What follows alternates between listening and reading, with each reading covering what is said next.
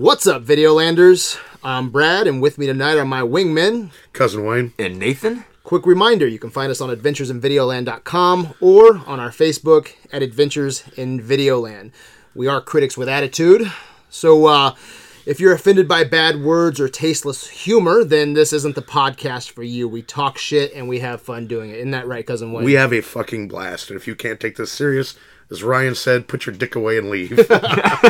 We're a couple guys. We're three dudes. We're just at a table and we're having a fuck of a time. All right. That's me breaking the ice. All right. If you can't get past that part of this episode, then you're in the wrong podcast. Oh, you are in the wrong. Yeah, you are far from fucking home. Also, spoiler alert for the 3 Star Trek films we are breaking down tonight. If you haven't watched the movies and you don't want them ruined, pause the episode and come back later. And if this is your first Versus episode, then welcome to Versus. Versus is AV's fight club of sorts where we pit 2, or in this case, 3 movies against each other and see who comes out the victor. Consider Versus, or this menage a trois, the Thunderdome of movie watching, where 2, sometimes 3 movies enter, and only 1 movie leaves. Thank you for finally fixing that. I appreciate you. You're welcome. We use Versus to examine and discuss films we've needed to see or haven't seen in a while. We recognize a genre director's achievements by forming a list of categories. The various category winners are awarded Golden Idols, and the film with the most Golden Idols wins. Versus is our film school. It has helped us understand filmmaking and change the way we watch movies. Don't you agree, Cousin Wayne? Yes, I do. My movie watching opinions have changed so much since I've been here. It's just unbelievable. Especially going back on older movies that I thought I loved or hated, and coming back and be like, oh wow, that really blows, or oh wow, that's really fucking awesome. It's really neat. Yeah, rewatching movies and putting that magnifying glass on them and seeing if they do still line up with how you used to watch them. You know. Yeah. What about you? Is it about the same? Yeah, it's crazy. Like I was actually looking up. We were doing I was doing my Pantheon write up. And, like, I was trying to go back and find the episode, the Western episode, and I did scroll back through, like, 100-plus episodes, you know what I mean? And I think, like, how many hundreds of movies have I watched for this? You know what I mean? Yeah. It definitely changes the way you look at things. How many do you think that is now? I think we have 25, 26, 27 marathons. Yeah. Versus probably about the same, maybe a little bit more. I think tonight's 260 episodes. Hour, 2 hours. Man, I tell you what, man. I'll go back and I'll go back and I'll watch some YouTube videos or early podcasts. And it's just so interesting to see how much you grow. Yeah, though. For real. You know, some of it's funny. Some of it's funny, but how much you grow. It's so awesome, man. But just real quick announcements and some updates. Do you have anything you want to say, Wayne? So far our fundraising, Operation Weatherproof.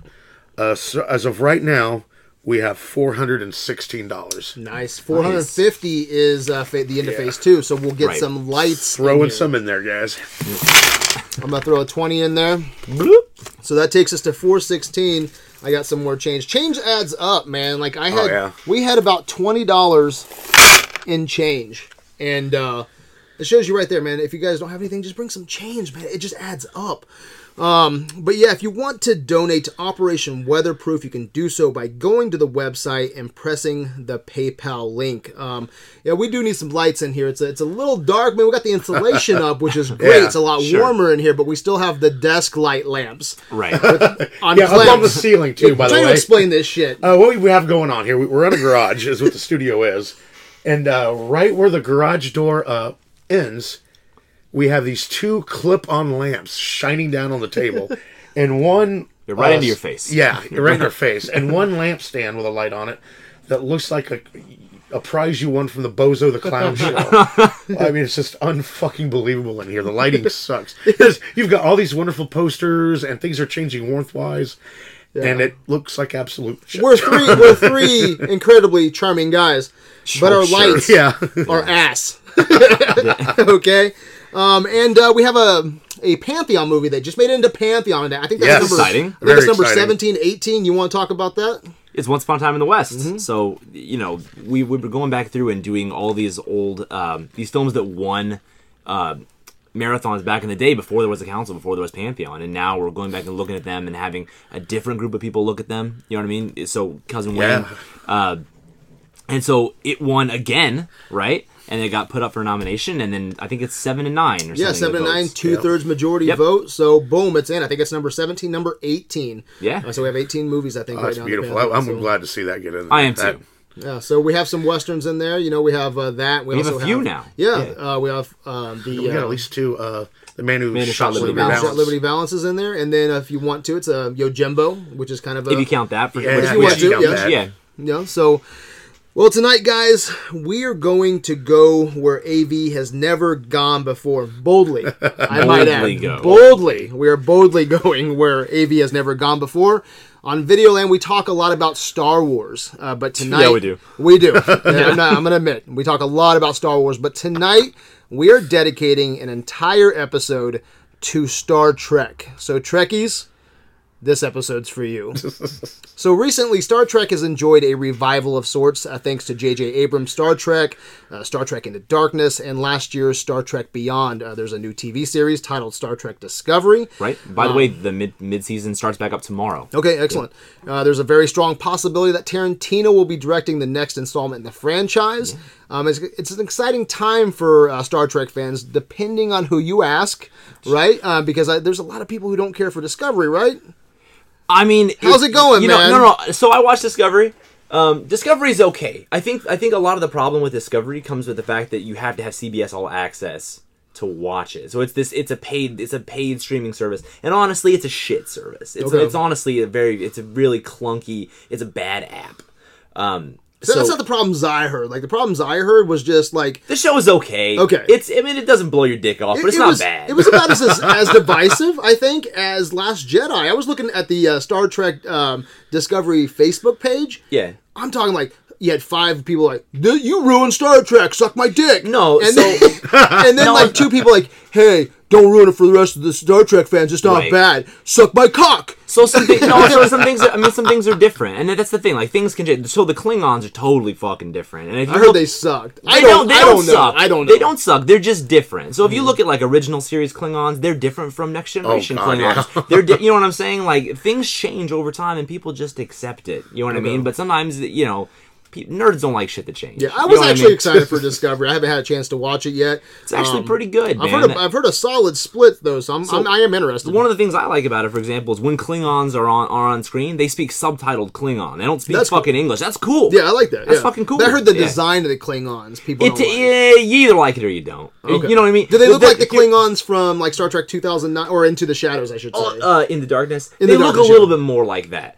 But I think the thing you have to remember is that, like, the Empire is fucking vast. You know what I mean? Not all Klingons come from Kronos. They might come from fucking all kinds. You know what I mean? Like, they might just look fucking different depending on what area of the galaxy they're from. That, you know what I'm saying? Like, or they could just fucking change them, and that's cool too. Like, you know what I mean? Like, shit changes. I keep on wanting to call Star Trek 2 the new ones. Yeah. Into the Shadows for some reason. Into Darkness is a fucking terrible name for a movie. It is. It's fucking horrible. But I want to get your opinion on Tarantino playing in the Star Trek sandbox. But first, let me ask you guys a question. Are you coming into tonight's episode a Star Trek fan? Let's start off with you, Nathan.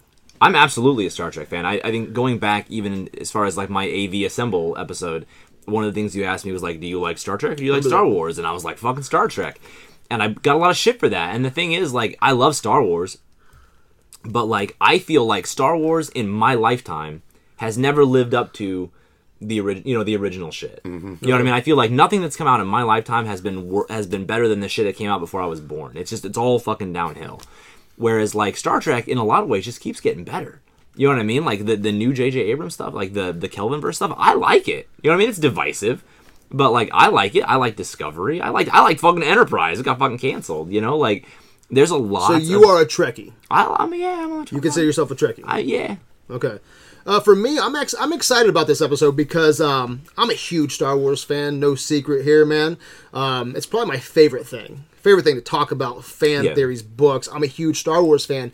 I have no attachment whatsoever to Star Trek, so no nostalgia, no bias. I'm coming in tonight from a filmmaking standpoint, and that's how I should do all verses, obviously. But sometimes, obviously, it's a lot easier said than done. Right. You know, tonight, no attachment, no nostalgia, no bias, no nostalgia goggles. So it's going to gonna be interesting. I'm gonna try to do my best here with some Trek, but I'm a Star Wars guy. No, so that's cool. I think it's gonna be fun. I think it's gonna be a fun voice to that conversation with you being a Trekkie, Cousin Wayne. I'm impartial, to be honest. I've always been.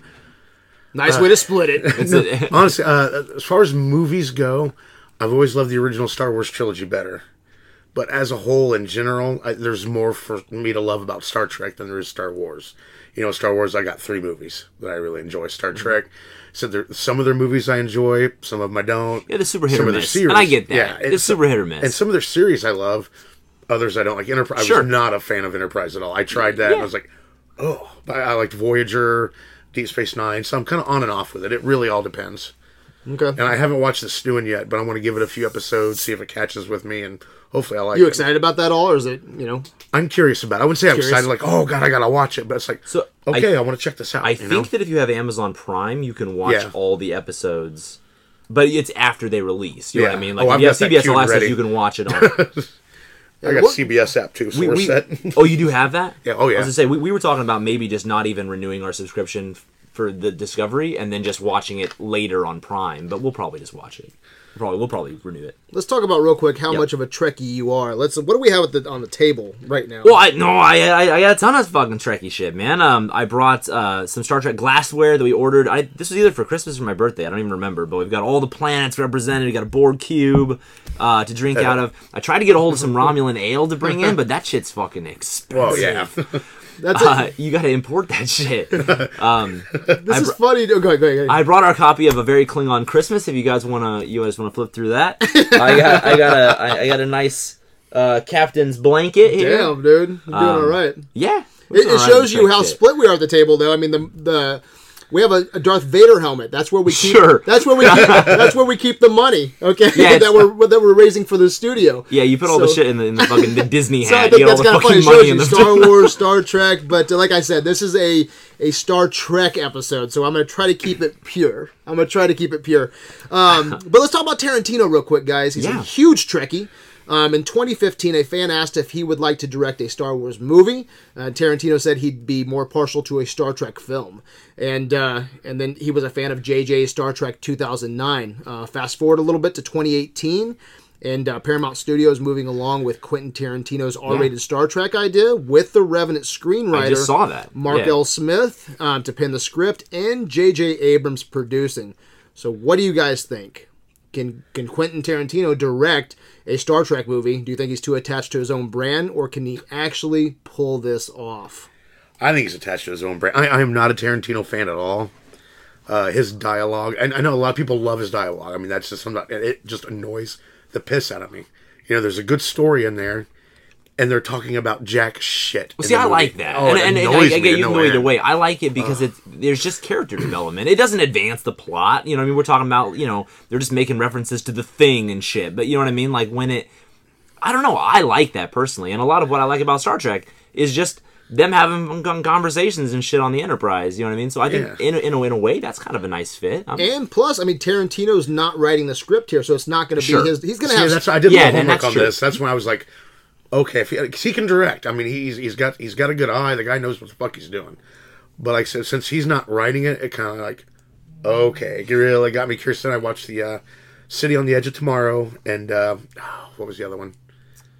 Yesterday's Enterprise. And I thought, there's a good idea in here. Basically what those two episodes boiled down to me for. I have a synopsis. Oh, you okay? Yeah. So do you think that's a good idea with him directing? Collaboration. We know he can collaborate. Yeah, he's done it with Robert Rodriguez. Now, see, that was horrible. I hated From Dusk Till Dawn. Okay, see, I like From Dusk Till Dawn, but let's think a little bit more pure. Okay, so a lot of people think that Tarantino's going to come in, he's going to make his own movie, and it's going to be F-bombs, and it's going to be long shots of like Uhura's feet. Samuel Jackson coming in, dropping F-bombs, right. Blowing people away. Although I would love to see Samuel L. Jackson as a Klingon. I want to see Samuel L. Jackson as that fucking that like Guardian of Time Stargate thing in that episode. Just imagine that shit opens up and he's like, I'm the Guardian of fucking time. Yeah. Go ahead and step through me, motherfucker. I dare you. I double dare you, motherfucker.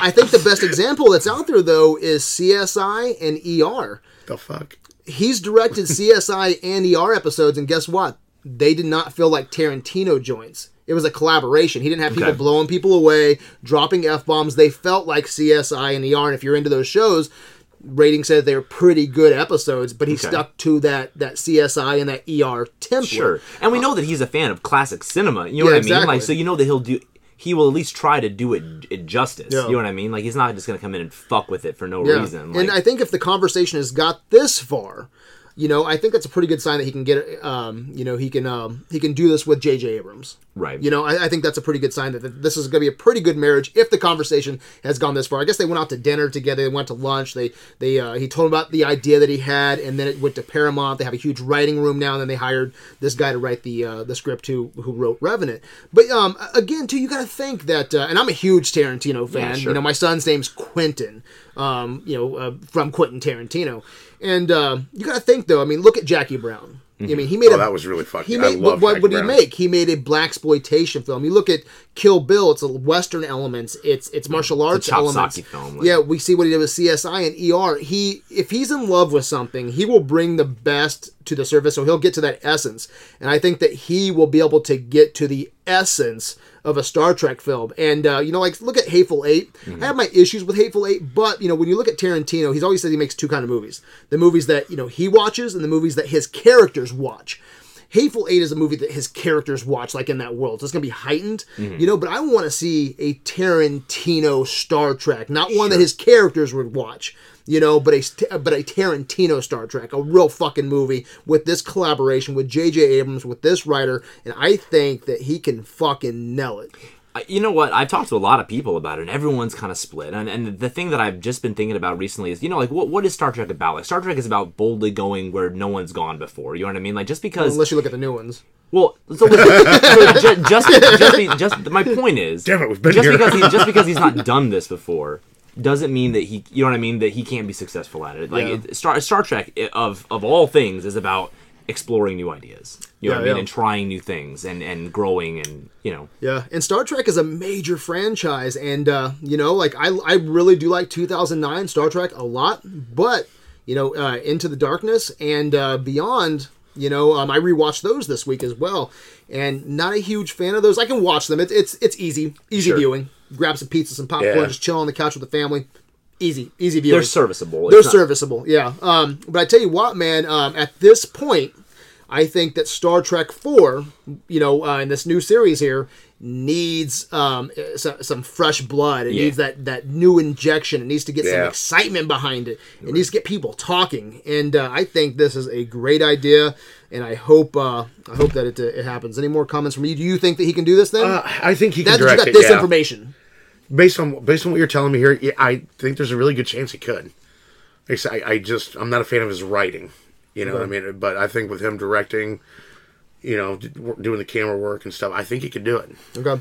Tarantino suggested if he ever had the opportunity to direct a Star Trek movie, he'd like to adapt City on the Edge of Forever and expand it into a feature-length film. He also said that he name-checked another episode, yesterday's Enterprise. I have a plot synopsis for both those episodes. City on the Edge of Forever follows Dr. McCoy as he travels back in time and changes history. Kirk and Spock follow him to correct the timeline, and in doing so, Kirk falls in love with Edith Keeler, but realizes that in order to save the future, he must let her die. And then yesterday's Enterprise is about Enterprise from the past that breaks through a time rift, altering the course of history. So, thoughts on these episodes or older episodes being made into feature-length films? I think there's a lot of potential there. I mean, when you boil those two episodes down, what they basically represent is a time warp going back in time and facing a very difficult decision. Sure. And I think there's a lot to work with in that. And I'd like to see Tarantino do something with that. Yeah. I mean, like I said, both those episodes are the same thing. Really, just going back in time and being between a rock and a hard place. Do you lose this person you love, or send people to die, or do you let natural events take their place? Right. Yeah. And there's a lot of potential. You look at Wrath of Khan, I think that's the only movie ever that's based off a TV show episode. Right. Yeah, I think so, yeah. And it seemed to work. There's a lot of Wrath of Khan fans. So it seems like that's a good template. Let's go back, and that's interesting. That's another thing that Tarantino does. He remixes. Right. You know, so it seems like something Tarantino would do, right? Like he would go back. If you watch, I mean, honestly, like if you watch that episode of the original series, like there's Tarantino beats all through that. If you want, like, you know, when McCoy comes up on that dude and just like fucking karate chops the shit out of him, I was like, dude, that was fucking super Tarantino. You know what I mean? Like, I can totally see that happening. Or like, the line you and I talked about this earlier. Oh, you have to see my friend here is Chinese. He's clearly Chinese. Like, you know what I mean? Can you imagine that being in a Tarantino? Right, exactly. Now here's the deal, guys. Okay, now this is just Tarantino spitballing a few years ago. So I don't want anybody to get, you know, their hopes too high, because I already have. I want I want you know, City on the Edge of Forever to be that Star I just Trek want to see it happen at this point. I think it would be amazing. This was him spitballing, and then he said something about yesterday's Enterprise. But I tell you what, I've been thinking about this. I rewatched those episodes on Netflix, and I mean, I want them just put together, kind of like you were just suggesting. I think, weren't you? Like, put them together, and then you have, because if you watch The City on the Edge of Forever, it was very McCoy, Spock, and Kirk. That was it.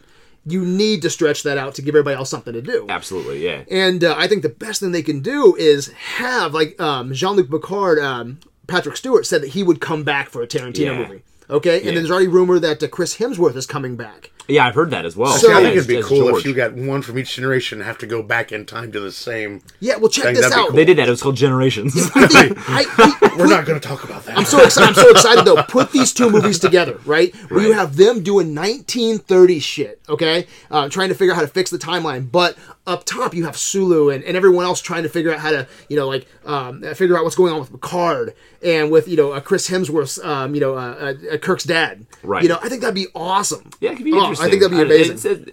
There's so much you can do with time travel, and you know what I mean. You really can kind of do whatever the fuck you want, right? Yeah, I mean, it's pretty open. Yeah. And Star Trek does a lot of fucking time travel shit, man. It's either every third episode is a time travel thing, or fucking Q shows up and changes fucking history, or you know. And I think with or this flying around the sun. I'm gonna call it now, Superman, you dick. Oh, my bad. I'm gonna call it now. If that is the plot, and if that's the episode he wants to make, okay, remake, if that's his movie, it'll be my number one movie that year. I don't care what the fuck comes out. I think it sounds badass. Because even for as dated as City on the Edge of Forever is, I was connecting with that. Sure. Yeah, I thought it was a a great story. I think it was a great episode, a great story, and I hope that's it. But here's the big but. Currently, Tarantino is still working on a story about Charles Manson. Charles Manson. This is happening. It's a done deal. I think it's Sony, or maybe it's Paramount. I'm not. They picked it up because Weinstein's not going through Miramax. Right. Someone's already paying the bills for it. It's scheduled to be shot. The Untitled movie is next, so the Trek thing may be a ways off. Do you want to wait until 2020 or 2021 for a new Star Trek movie, or what's the chances that Quentin Tarantino talks a lot? Right. Yeah. Is it just going to get to this point and then he backs out? Is he going to help shepherd this? Are we going to see this fucking movie? The thing is, it sounds. I feel like it's never going to fucking happen. Is what you know what I mean? Like, it feels like it's so fucking far out there, but like it seems to be moving forward. Yeah. So I'm anxious to find out what actually happens. But I mean, you know, gun to my head, what do you think's going to happen? It's never going to fucking happen. You know if it does happen, 2020 or 2021. That's a long fucking time for a Star Trek movie, man. Well, we talked for a while about doing a Lucio Fulci remake movie, and he never did it either. So, yeah, he does. He talks a lot. He talks a lot. I mean, we were supposed to have the Vega brothers. We are supposed to have Kill Bill 3. Kill Bill 3. Yeah. You know, but nothing ever went this far. Talking to J.J. Abrams, hiring a writer. There's an actual writer's room. Right. You know, so there's a lot of stuff going forward, but I don't know if I want to wait that far. And I know Into the Darkness and then Beyond, they didn't do as well as the first one. I think that's because they wait too fucking long. People are excited, and then you make them wait 3 years, and then you lose some of that. To be fair, I mean, you waited 3 years, and then Into Darkness was a fucking mess. I know. How is that a mess for 3 years of waiting? You know, I don't understand. Well, I feel like they just lied to the community. Everyone was like, "Is Benedict Cumberbatch gonna be fucking Khan?" And they're like, "No, he's not gonna be fucking Khan." You know what I mean? And then he's fucking Khan, and it's just a waste of a fucking character. Yeah. Well, this is a long opening night, but I thought it was important to really geek out on Trek. I wanted to set the table. But let's get into our versus episode, guys. Cousin Wayne, what Star Trek movies did we watch, and how do they stack up against each other? All right, first up is Star Trek. First of all, free of my voice. I just got over a cold, so He's a bear with me. and I took it too deep in the throat. So, Star Trek II: Wrath of Khan came out in 1982, directed by Nicholas Meyer, starring William Shatner, Leonard Nimoy, and Ricardo Montalban. I think I pronounced that right. Dude, you did a good job on that one. I was waiting for it. IMDb rating a 7.7, Rotten Tomatoes 88%. Okay. First Contact, 1996. Director Jonathan Frakes. All right. Starring Patrick Stewart, Jonathan Frakes, Brent Spiner, and James Cromwell. IMDb rating is 7.6 and Rotten Tomatoes rating of 93%. All right, let me say something real quick right there, okay? You guys are going to have to correct me. You know how everybody has that Pacino De Niro problem? I don't. You know what one of my problems are? It's Patrick Stewart, and I love Patrick Stewart. Guys, I love Patrick Stewart. I think he's the fucking man.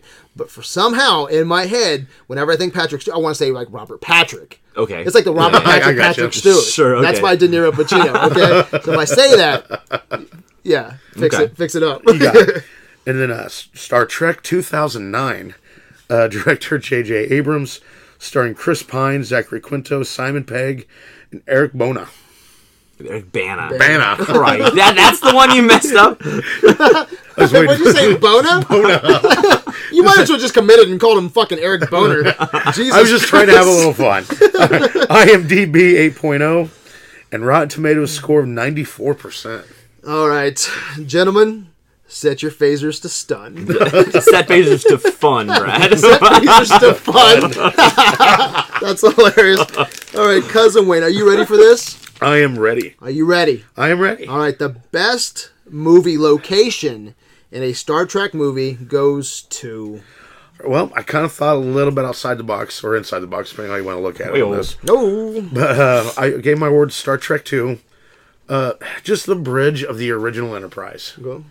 I mean, like, you know, when you think for me, when I think Star Trek, you know, I automatically see a picture of the bridge, Shatner sitting in his captain's chair.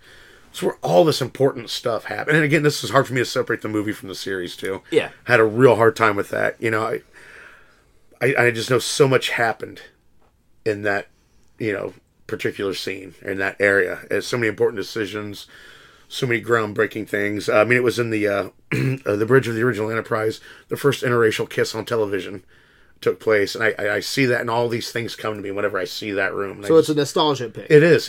Okay. And it's just like, wow, so much happened here.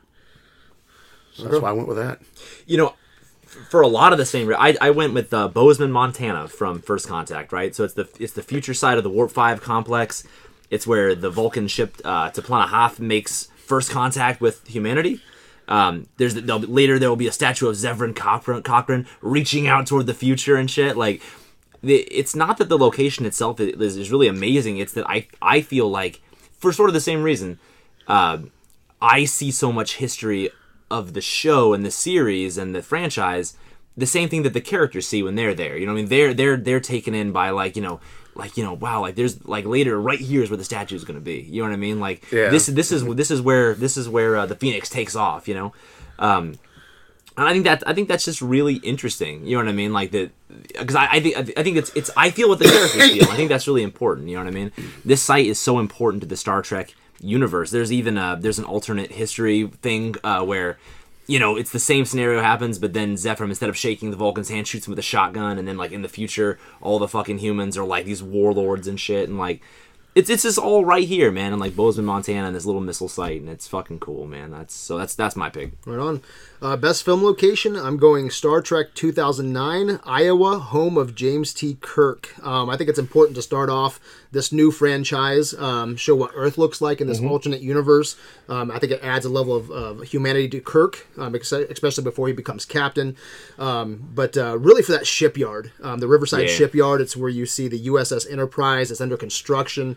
It's just a great reveal. The scale of that facility is just awe-inspiring, man. And something you're going to hear me say a lot this versus is the scale in general of Star Trek 2009. I think they nail scale. I think so I'm a huge, again, Star Wars fan, but I think he nails scale better in this, Abrams does, than he does in The Force Awakens. I think scale here is beautiful, but also the shipyard bar. That's where it's sci-fi, but it's very Earth-based. It's where Pike dares Kirk to be, you know, enlist in Starfleet, be better than his father. So I'm going with Star Trek 2009, Iowa, home of James T. Kirk. Right on. It's funny you just mentioned the Riverside, right? Like, so they had always said that Kirk was from Iowa, and they never said, like, what town he was from. And so I think it was, like, in the 90s, Riverside was basically like, you know what, fuck it, it's us. You know what I mean? He's from Riverside, fuck you guys. Yeah. And then they made it canon. They made it like, yeah, cool, he's from Riverside. I love that shot. There's something about that shot of just the seeing shipyard it under construction. Yeah, it's great. And then you just see nothing else around it. It's just like, fields. Yeah. You could just imagine him as a kid, even as a teenager, just seeing this being built. And wanting to go on that journey, deep down inside, he knew he was meant for that, Right. I thought it was awesome. All right, that takes us to best character. With 2009 Spock. The reason why I didn't go with the Wrath of Khan Spock so much is, Spock is of course half Vulcan, half human, and in any of the older Star Trek movies or series, really, he does not. I love Leonard Nimoy, rest in peace. He does not play that half human side very well to me. But in 2009, he fucking nailed it. You really see the Vulcan and that half-human. Like when wrong series there, but when Kirk fucks up his test. And they say, hey, somebody beat your test. Right away, Spock looks over and he's like, no, you can tell. There was human pride there. And this test he built, and it just got wounded. A lot of people don't like that about the 2009. I fucking love it. I like it too, personally. But you see both, you can't ignore it. That's weird too. I know Leonard Nimoy was a huge fan of it. That's why he actually took this role, because of that hybrid. They came to him and said, like, he said, like, later in an interview, like, this is the only time in my entire life that people have come to me and said, we can't make this movie without you, and we won't make it without you. You know what I mean? So he was like, I really had to think about, whether or not I wanted to do it and what it meant for the character and stuff. And I felt like this. So that's why I never liked so much about the older ones is, so many people would ignore that he's half human. And you can't do that. I mean, that just kind of obliterates so much story and background and stuff. And they think he shows too much emotion in 2009. I don't people think that he does. I don't necessarily think he does. I said you see it from time, like when he's talking to the council. I'll bring up that part later. But when he says "live long and prosper," I mean, you can just see in his eyes he's saying, "This is that contempt." Fuck you. Yeah. You know what I mean? Yeah. And it shows both. And I think he does a brilliant job doing it. It's funny because I don't like Zachary Quinto really. Like I don't really. Oh, really? I loved him in American like as an Horror actor Story. or as an Spock? actor. As an actor. Okay. No. So the thing that I know him from, I liked Heroes, and he's in that. He's Siler or whatever. Siler or Siler? It's been a while since anybody's watched Heroes. I loved it, and I just haven't watched it in a long time. But I loved that, and he kind of ruined it for me because I was like, this motherfucker can't act, and then. It's almost because he doesn't show emotion, you know what I mean? That he's so good as Spock. It's like he's built in a lab somewhere to play fucking Spock. Like those things that I dislike about him as an actor are actually to his benefit. Yeah, it makes Spock, sense now. My favorite character, and it's funny because you really do have to look at how the characters are in the film. My favorite character is probably Worf. But you know what I mean? Like, but you don't see that in the movie. You know what I mean? It's all shit from the series or whatever. So you have to look at like who's the best character in the. I actually like Dr. Zefram Cochrane from First Contact. I think that as a character, he has a complete arc, in the film. I just like that, everyone has this reverence for him. That he's such a famous person. He made first contact with Vulcans. He changed the course of human history, and that he's just a fucking guy. Yeah, he's just a guy. Like he doesn't want this. You know what I mean? Like he doesn't want to have a fucking statue of him reaching out into fucking future He and just shit. wanted some cash. The truth is, I just wanted to make some fucking money. You know what I mean? Yeah. I'm not this hero that you think I am, and I think that just in interacting with the Enterprise crew and sort of discovering all these hey, that's a really cool thing. Who said that? Well, you fucking said that. You know what I mean? Like it's like I think that's really great. I think he's a really neat character. Man, I thought I had this one figured out. I don't know where I want to go with this one. I do like Zefram Cochrane. Is that how you say his name? You said Zefram. Okay, played by James Cromwell. That's who I have written down. But I tell you what, I love Spock in 2009, but I even like Kirk in 2009. I just I like his punk attitude, but seeing him go from this punk that's exactly how you would picture him too. This punk kid to first officer to captain of the ship. Really. No. I really love Kirk. In 2009. But you brought up Zefram Cochrane, man. He's the first human to create warp drive. He's pretty much the Randy Quaid of Earth. He's the cousin Eddie. Yes, that is beautiful. He plays Steppenwolf, Magic Carpet Ride. That's where they go up. He lives by just a fuck it quote. Don't try to be a great man, just be a man and let history make its own judgments. Yeah. He's the earliest known person in Trek to say, go boldly where no man has ever gone before. Yeah. Universities, cities, and planets are named after him. The Cousin Eddie has a 20-meter statue, like you said. Yeah. He's respected by everyone. So I really like his character, but I'll be honest, like First Contact, I'm not a fan of First Contact. Yeah. I like Jean-Luc Picard. I thought he's great. I don't know if I can give a best act or best character to a movie that I don't really want to watch again. But is he best character? I mean, I get what you're saying. Yeah. I get what you're saying. I thought he was a great character. Did you just shit? Someone shit their pants? Is that someone snoring? Man, we're putting you to sleep over there? Sheesh. No, I'm gonna switch that up though. I do like that pick. That's where you went, right? Yeah, Zephyr. Yeah, I think that's a great pick. But man, I can't get Kirk out of my head. He's fun. He's exciting. Everything about him. I think they nailed the casting with Chris. I think they nailed the fucking casting across the board. In 100% with you. I think that it's interesting because like you have whatever almost 40 years worth of fans. These are people who grew up watching Star Trek, I would imagine. Yeah. That you can look at, you can basically distill what made those characters so good in the original series and just be like, okay, like that's what I'm gonna do. You know what I mean? Like, and so every one of the characters, and I think the casting is fucking incredible. Yeah, I think it's amazing. I'm gonna switch it up. I'm gonna go Kirk. I do like that pick though. I'm gonna go Kirk. I love Kirk. I think he's awesome. But you know who else I love, man? I think they, like you said, everyone in 2009. I think they nailed the cast, but Bones. He's so good. Is so good. But yeah, I'm gonna go with Kirk for favorite character. So that takes us to best screen duo. 2009 Kirk and Spock.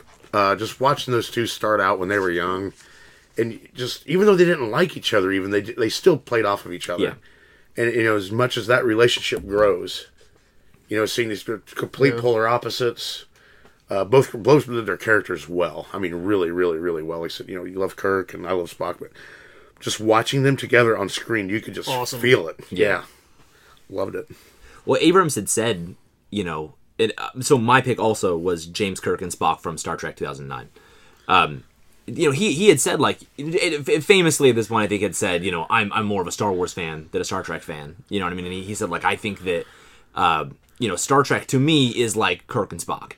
And so that's what he wanted to get back with this film was their relationship, and I think so. Even though I love their relationship in Wrath of Khan, I really do.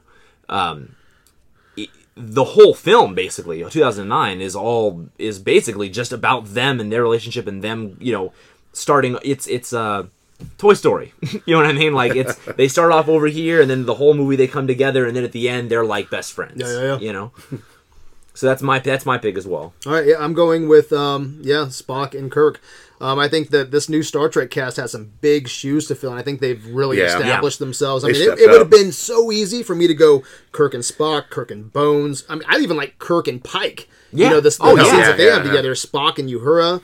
I even love Scotty and that little alien guy. Yeah. I can watch them, all day. But everything works. All the duos work.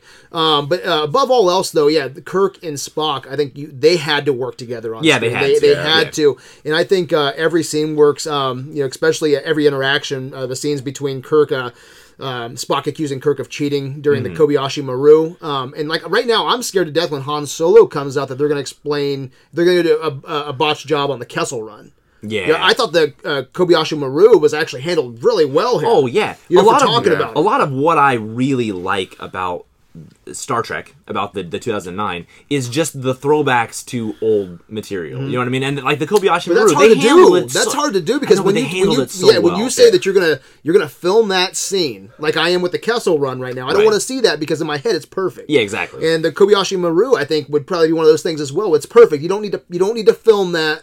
It's better in my head, but I think they handled that so well, and it's because of Kirk and Spock and how they handle that scene together. And it's because it's an alternate universe. You know what I mean? In Wrath of Khan, it's Kirk explaining to Saavik. You know what I mean? That this is an unwinnable situation. It's about how you handle life and death. And in the 2009, it's Spock teaching Kirk. You know what I mean? It's those same beats, but they're different characters. And then Kirk emotionally compromising Spock. Is fantastic. And I had to ask myself when I was done with this movie. All right, for best duo. what was the duo that after this movie was over that I wanted to continue that journey with? Yeah. And even though I'm not a big fan of Into the Darkness or Beyond, there's pieces of that movie I do like still because that cast is still amazing, and they're awesome there too. And I think Spock and Kirk and Spock 2009, awesome. That takes us to best villain antagonist. I went with 2009 again, Nero. To me, he was easily the best villain, I thought. You went Nero over Khan? Khan didn't do anything. What the fuck shit. Once he put the bugs in their ears, what did he do? I would like to hear this. Okay, let's That's actually a good pick. Because it was just one epic fail for him I after like another. Nero, don't get me wrong. What does Khan do, though? He doesn't do shit. He just talks a lot of shit. I'll have you, Kirk. Oh, shit, he's gone. Kirk, oh fuck, he's gone. Kirk, does he? I couldn't remember. Does he kill anybody? Nobody fucking important, just a bunch of Does he kill anybody after he puts the critters in their... No, as far as I know, no. Like I said, nobody important. He kills the science vessel. He kills everybody on the science vessel, right? Nobody Hangs him up or whatever. Does he? I can't remember. Well, I mean, he blasts the shit out of the fucking Enterprise and kills a bunch of the crew. Maybe it's because I was not filmed like that I didn't feel like there's a threat well, no, there. Yeah, but I feel like, and I do think he has flavor. I think he has flavor. He has potential, but he didn't. But I don't think he does much as a villain. He just talks a lot of shit. Yeah, that's all he did. And then the Borg, I love the concept of the Borg, but I felt like they'd kind of been there, done that. See, they're just more annoying than anything. Again, it's hard to handle the Borg correct. I mean, I'm the outsider looking in, okay. But with the Borg, all I see is and I don't know if this was how it was handled. First Contact did them no justice. Okay, I imagine the Borg as TV. They needed a fucking constant threat, and they just took the most generic shit, space zombies. And I can't fucking stand the Borg. I can't stand looking at them. Okay, it's such a boring apocalypse level threat. It's hard. Generic Hellraiser concept is very fucking complex. Generic Hellraiser concept is like what kept on going through. Okay, like I said, if I was an outsider looking in, and First Contact was the only thing I'd see with the Borg, I'd be like, wow, these guys are a bunch of fucktards. Right. But if you're a fan of the series or whatever, the Borg are really their story and their background really complex, really interesting, and like I said, First Contact just did no justice. The Borg are one of those things, man, where you got to use your fucking imagination. You know what I mean? Like the material is there. They're fucking cool, but I get it. They don't fucking look cool. They don't. Most of the time you see them, they're not doing anything. I was bored as fuck with the Borg. They're just kind of messing around with computer shit. Right. Yeah, I get it. I get it. So and then Khan, I loved his acting, but honestly, as a villain, he was just more annoying. He never did get Kirk.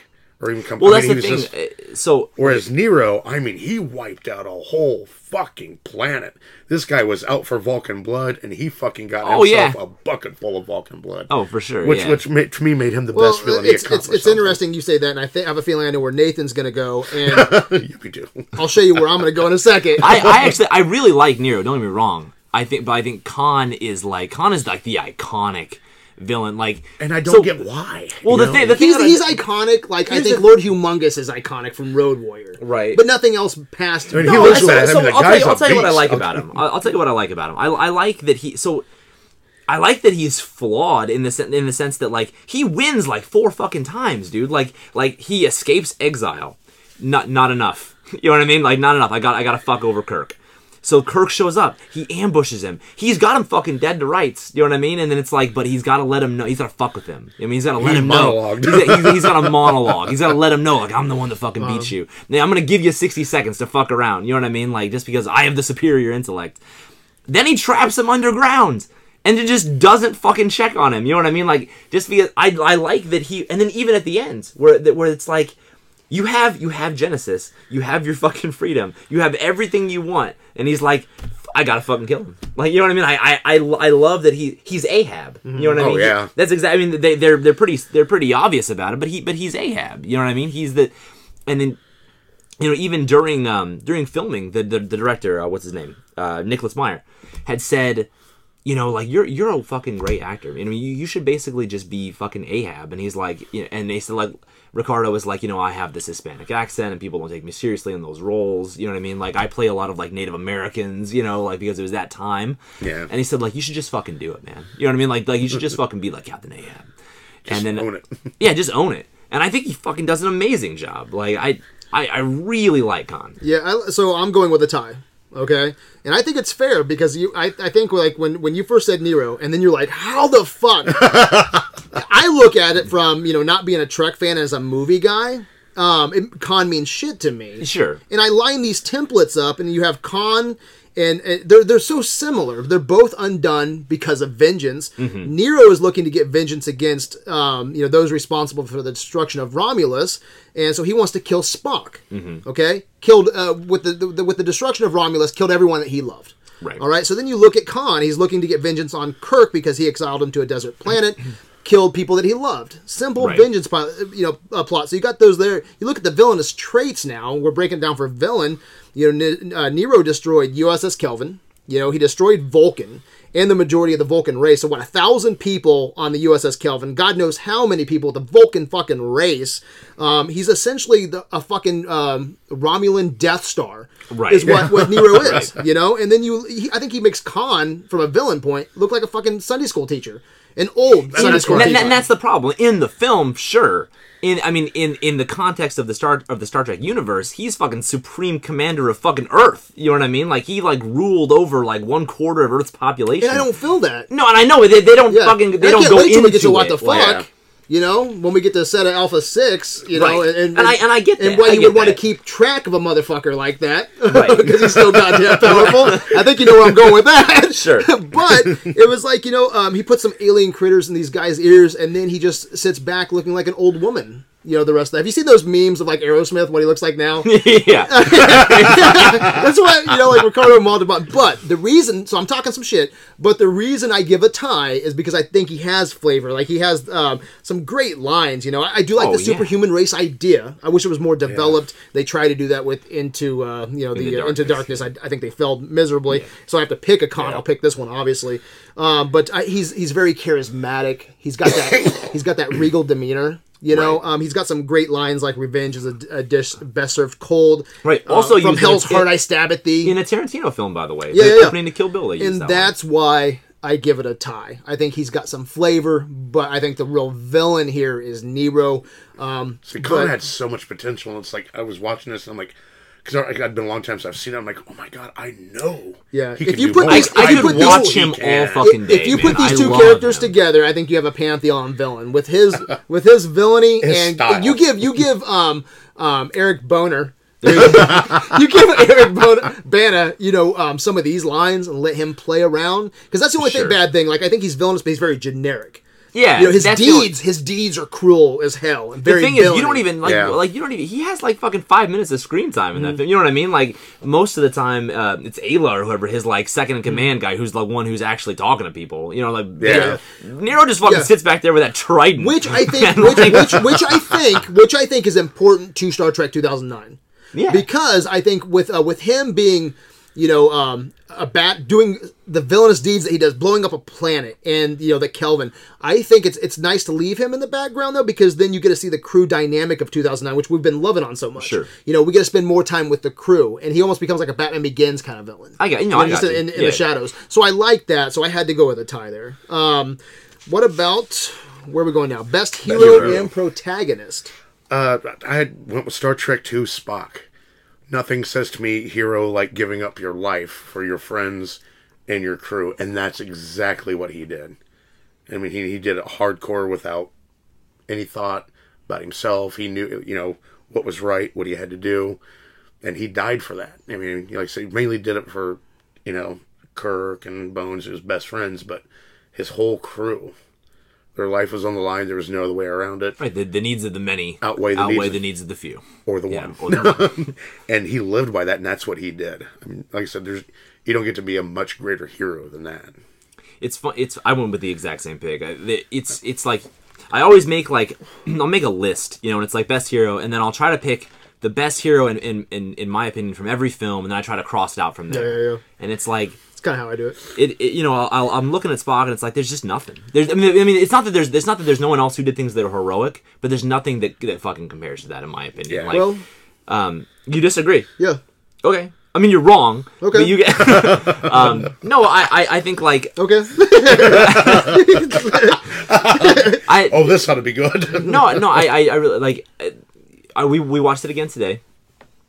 you know, again, you're not going to see much reaction out of Spock because he's a Vulcan anyway. But like, as soon as he hears what's happening in engineering, he literally just fucking gets up and goes. You know, like, oh shit, this is what I got to do. This is what I got to do. You know, neck pinches fucking Bones and just goes in there and like, you know, it sacrifices himself for everybody. I think that's awesome. I think that's as far as being a hero. I think that's about as good as it gets. Who's better?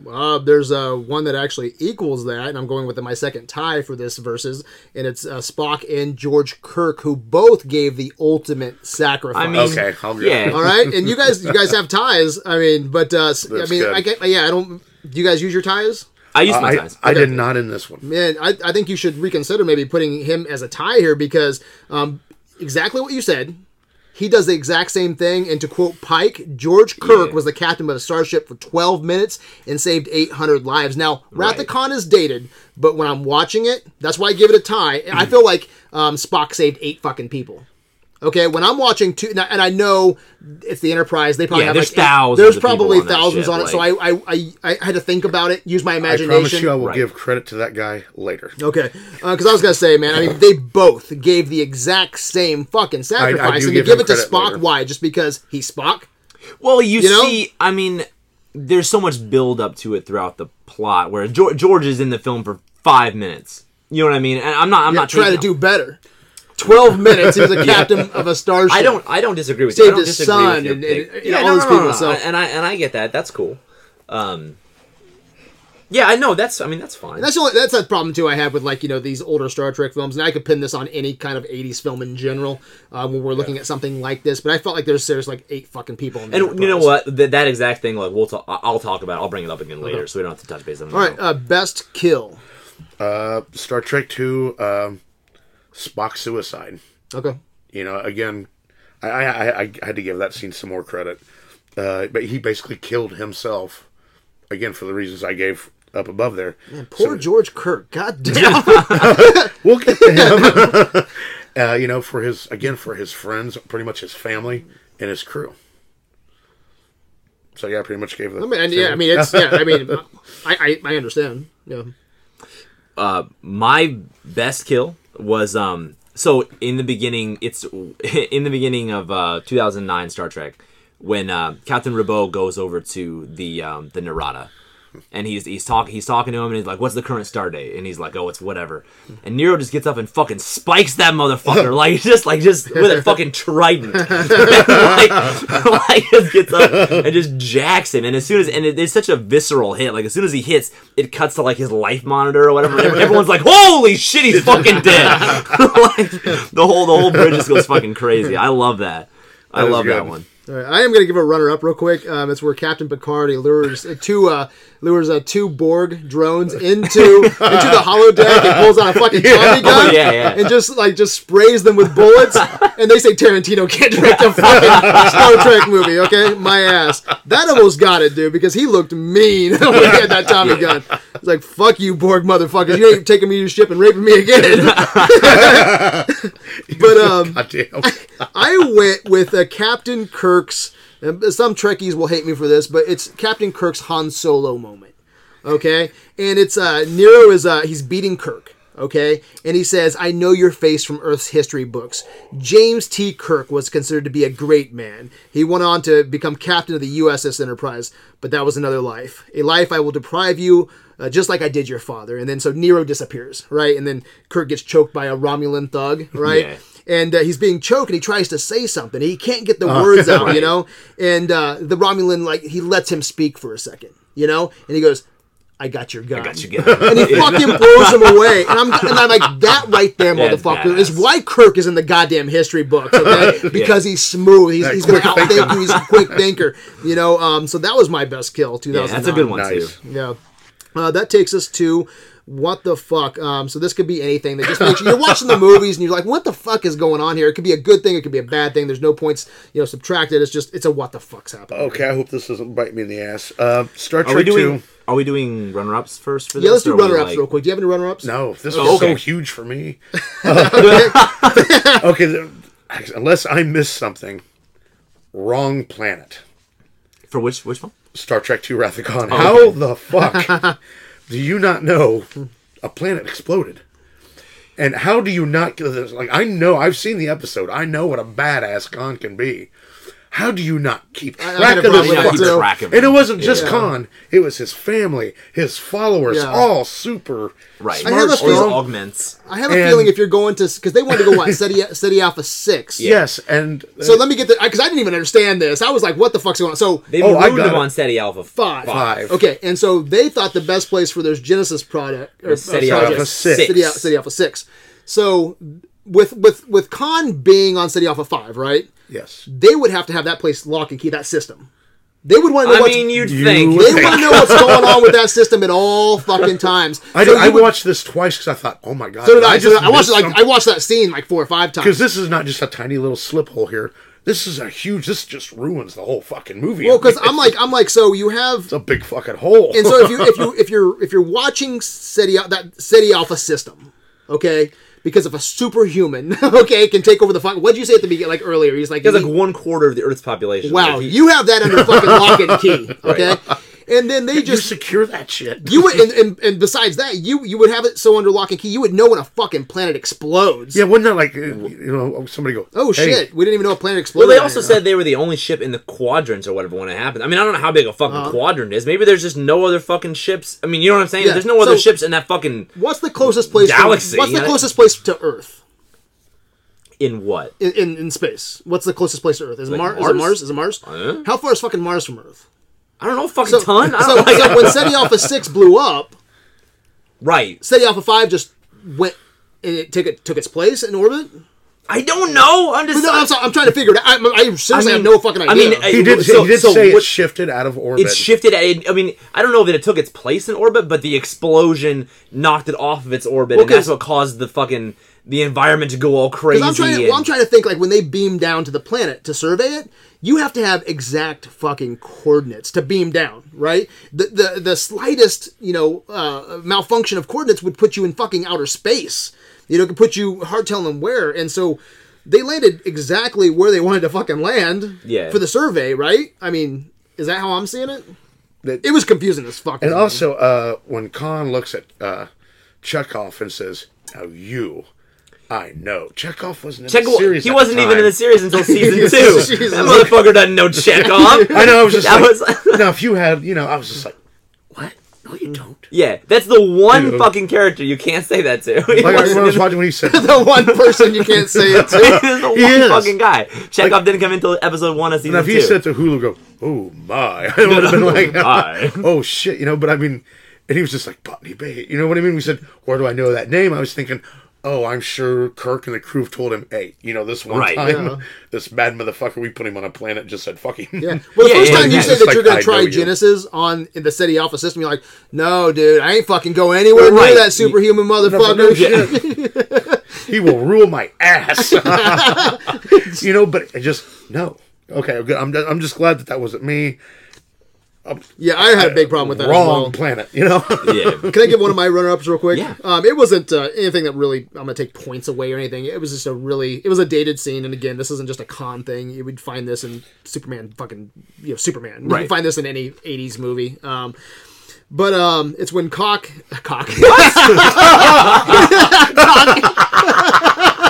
Oh my god! I love that one Star Trek villain. Cock.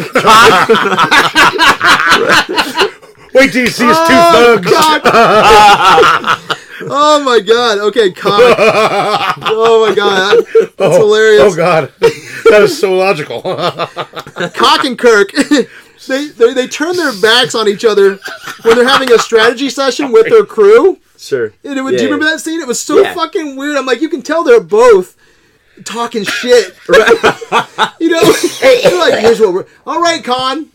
So here's what we're going to fucking do. And you can see I just have expected somebody to go, I can see you on the monitor, dumbass. I know. Well, no, they acknowledge it. He's like, keep nodding, so he thinks that I'm giving orders. And Spock's like, yep. And he's doing the same thing. He's even like, Khan, like in his Chip and Dale dancer, he's like, he's looking over his shoulder. Like, I'm like, what the fuck's going on? They are actually Chip and Dale dancers. Are they really?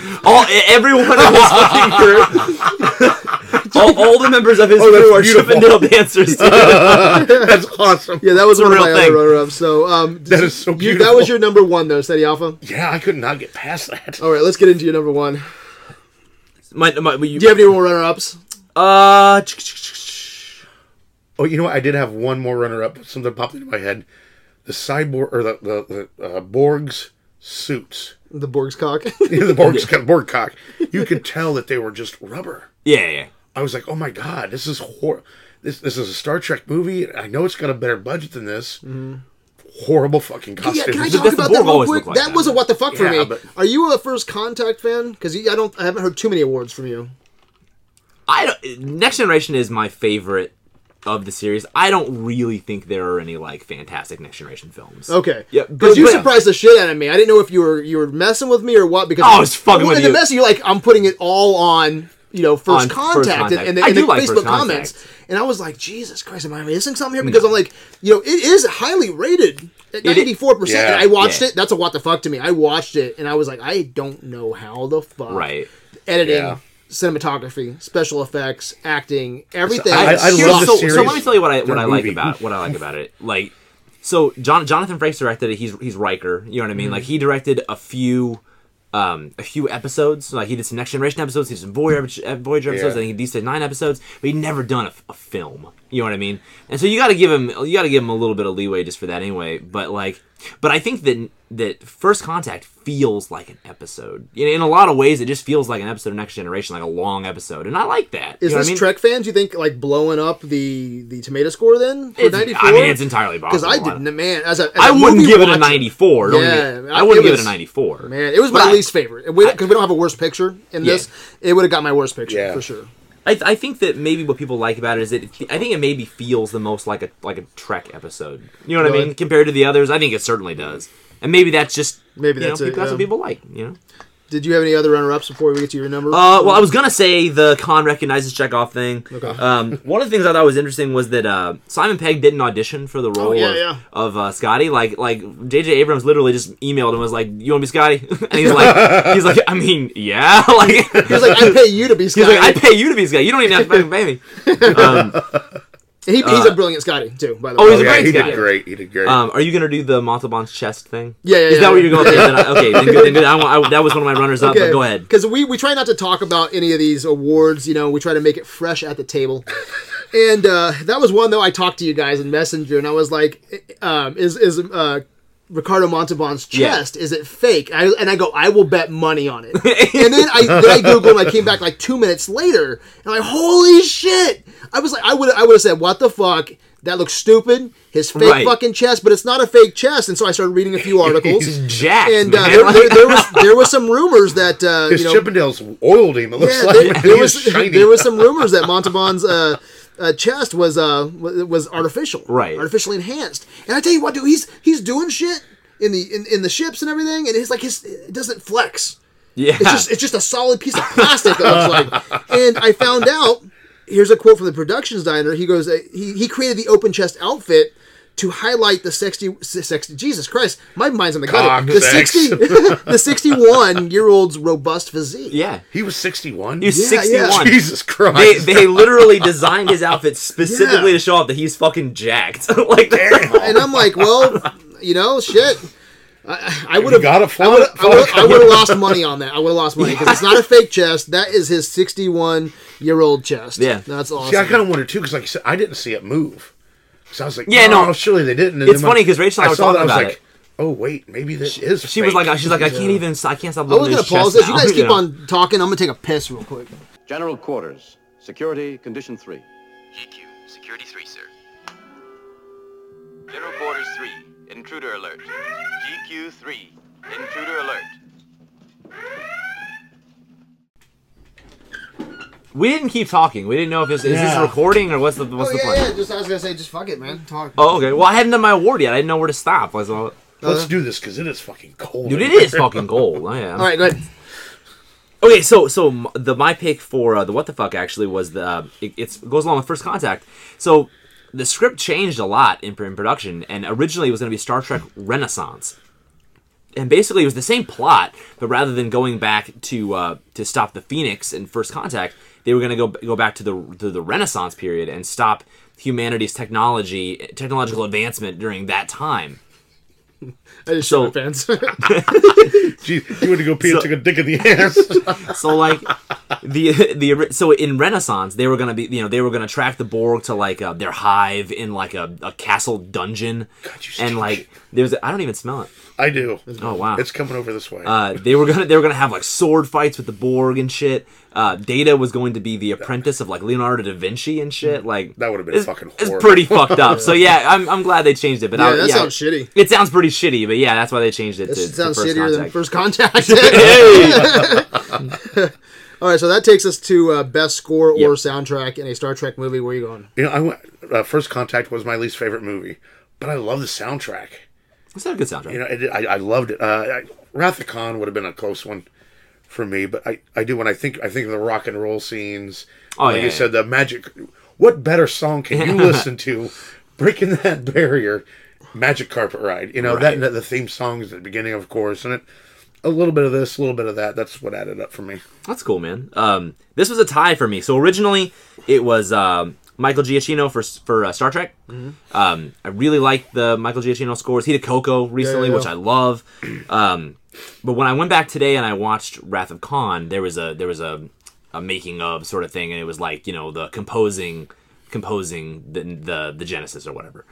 And to hear James Horner talk about the how he composed it, and that's when I went back and watched it. He's got a theme for Khan, he's got a theme for the Enterprise, he's got a theme for Kirk, and then as they're switching cameras, you know what I mean, and going from one bridge to another bridge, like when you watch it again, like it's so fucking good. Like he's so on beat with like as soon as it goes back to Khan to the Reliant, it does that theme. You know what I mean? So just instinctively like where you are just from the sound. And I think that's really impressive. Like I think overall, I like the Star Trek theme, the Star Trek music better for 2009. But just the implementation, I think, of the soundtrack in Wrath of Khan, I had to tie it up. So that was a tie? That was a tie. Oh, awesome. I went with 2009. I think so good. Yeah, man. I think it honors the past, but moves the franchise forward. A couple of my favorite tracks, Spock's theme, I think is really reflective. Kirk's Hella Bar Talk is what the track is called. That score is great. Nero Sighted, it's loud and just fucking very imposing, And then 2009's take on the original 1966 Star Trek theme, right? In the closing credits, in the end credits. Awesome. So I think just fresh and modern, but still honoring the past. I think 2009 did it for me. So that takes us to best quote. 2009 Spock, live long and prosper. And I mentioned this earlier, but what made this part different for me is how he said it, and it was to the council. Like the tone of his voice, the look on his eyes. How many Vulcans have said "live long and prosper" and sincerely thought, "Suck my dick"? Right. You know what I mean? Right. And like I said, the way he said it, you could see it. It was just beautifully put. I had to give that to him. I love that. Yeah, that's good. I like it. Best quote for you? My best quote for me is pretty set in stone, man. In Wrath of Khan, at Spock's funeral. I fucking choke up every time he says it. But he says, of my friend, I can only say this. Of all the souls that I've encountered in my travels, his was the most human. No, that is that is like badass. He chokes up when he says it. It's like when Kirk chokes up a little bit. I got like a little tear. You know what I mean? Like it's so good. That's it's such a good that's a line. Lifelong friend, right? And he died for him. I mean, that's right.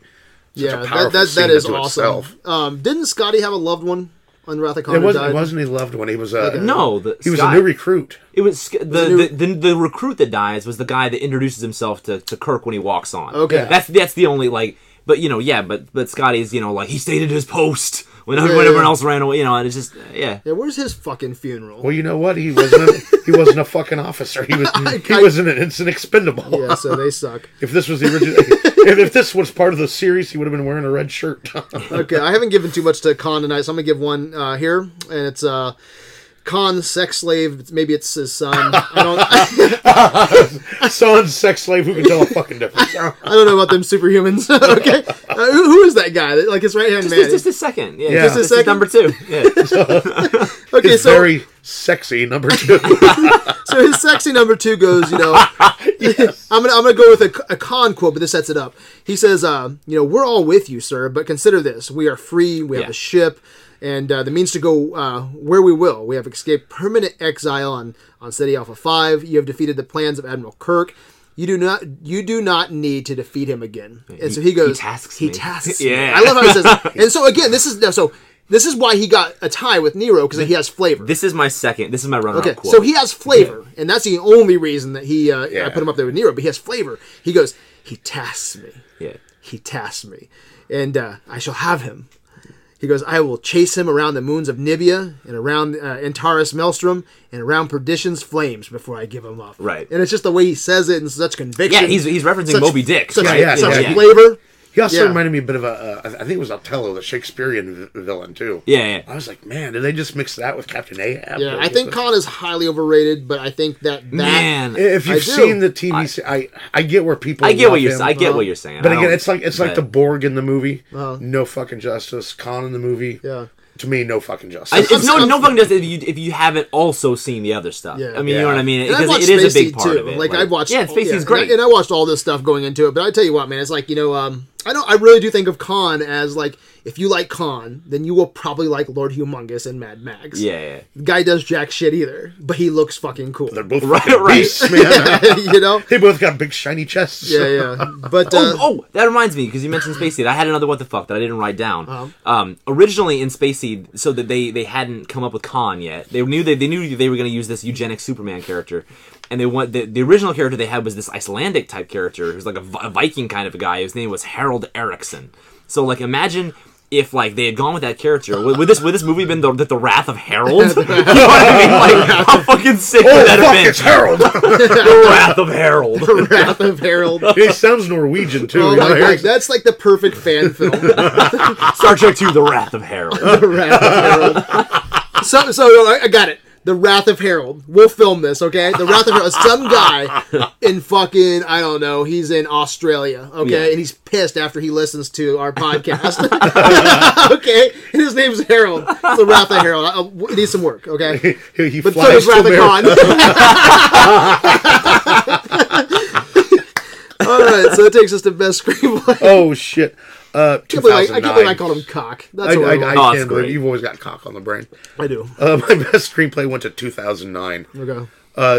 God, how this was the reboot the movie franchises needed desperately, and it was just brought to the fucking table. It when it first came out, I was kind of meh, but because I was so burned out, I didn't like it. Really, too many of the Next Generation movies.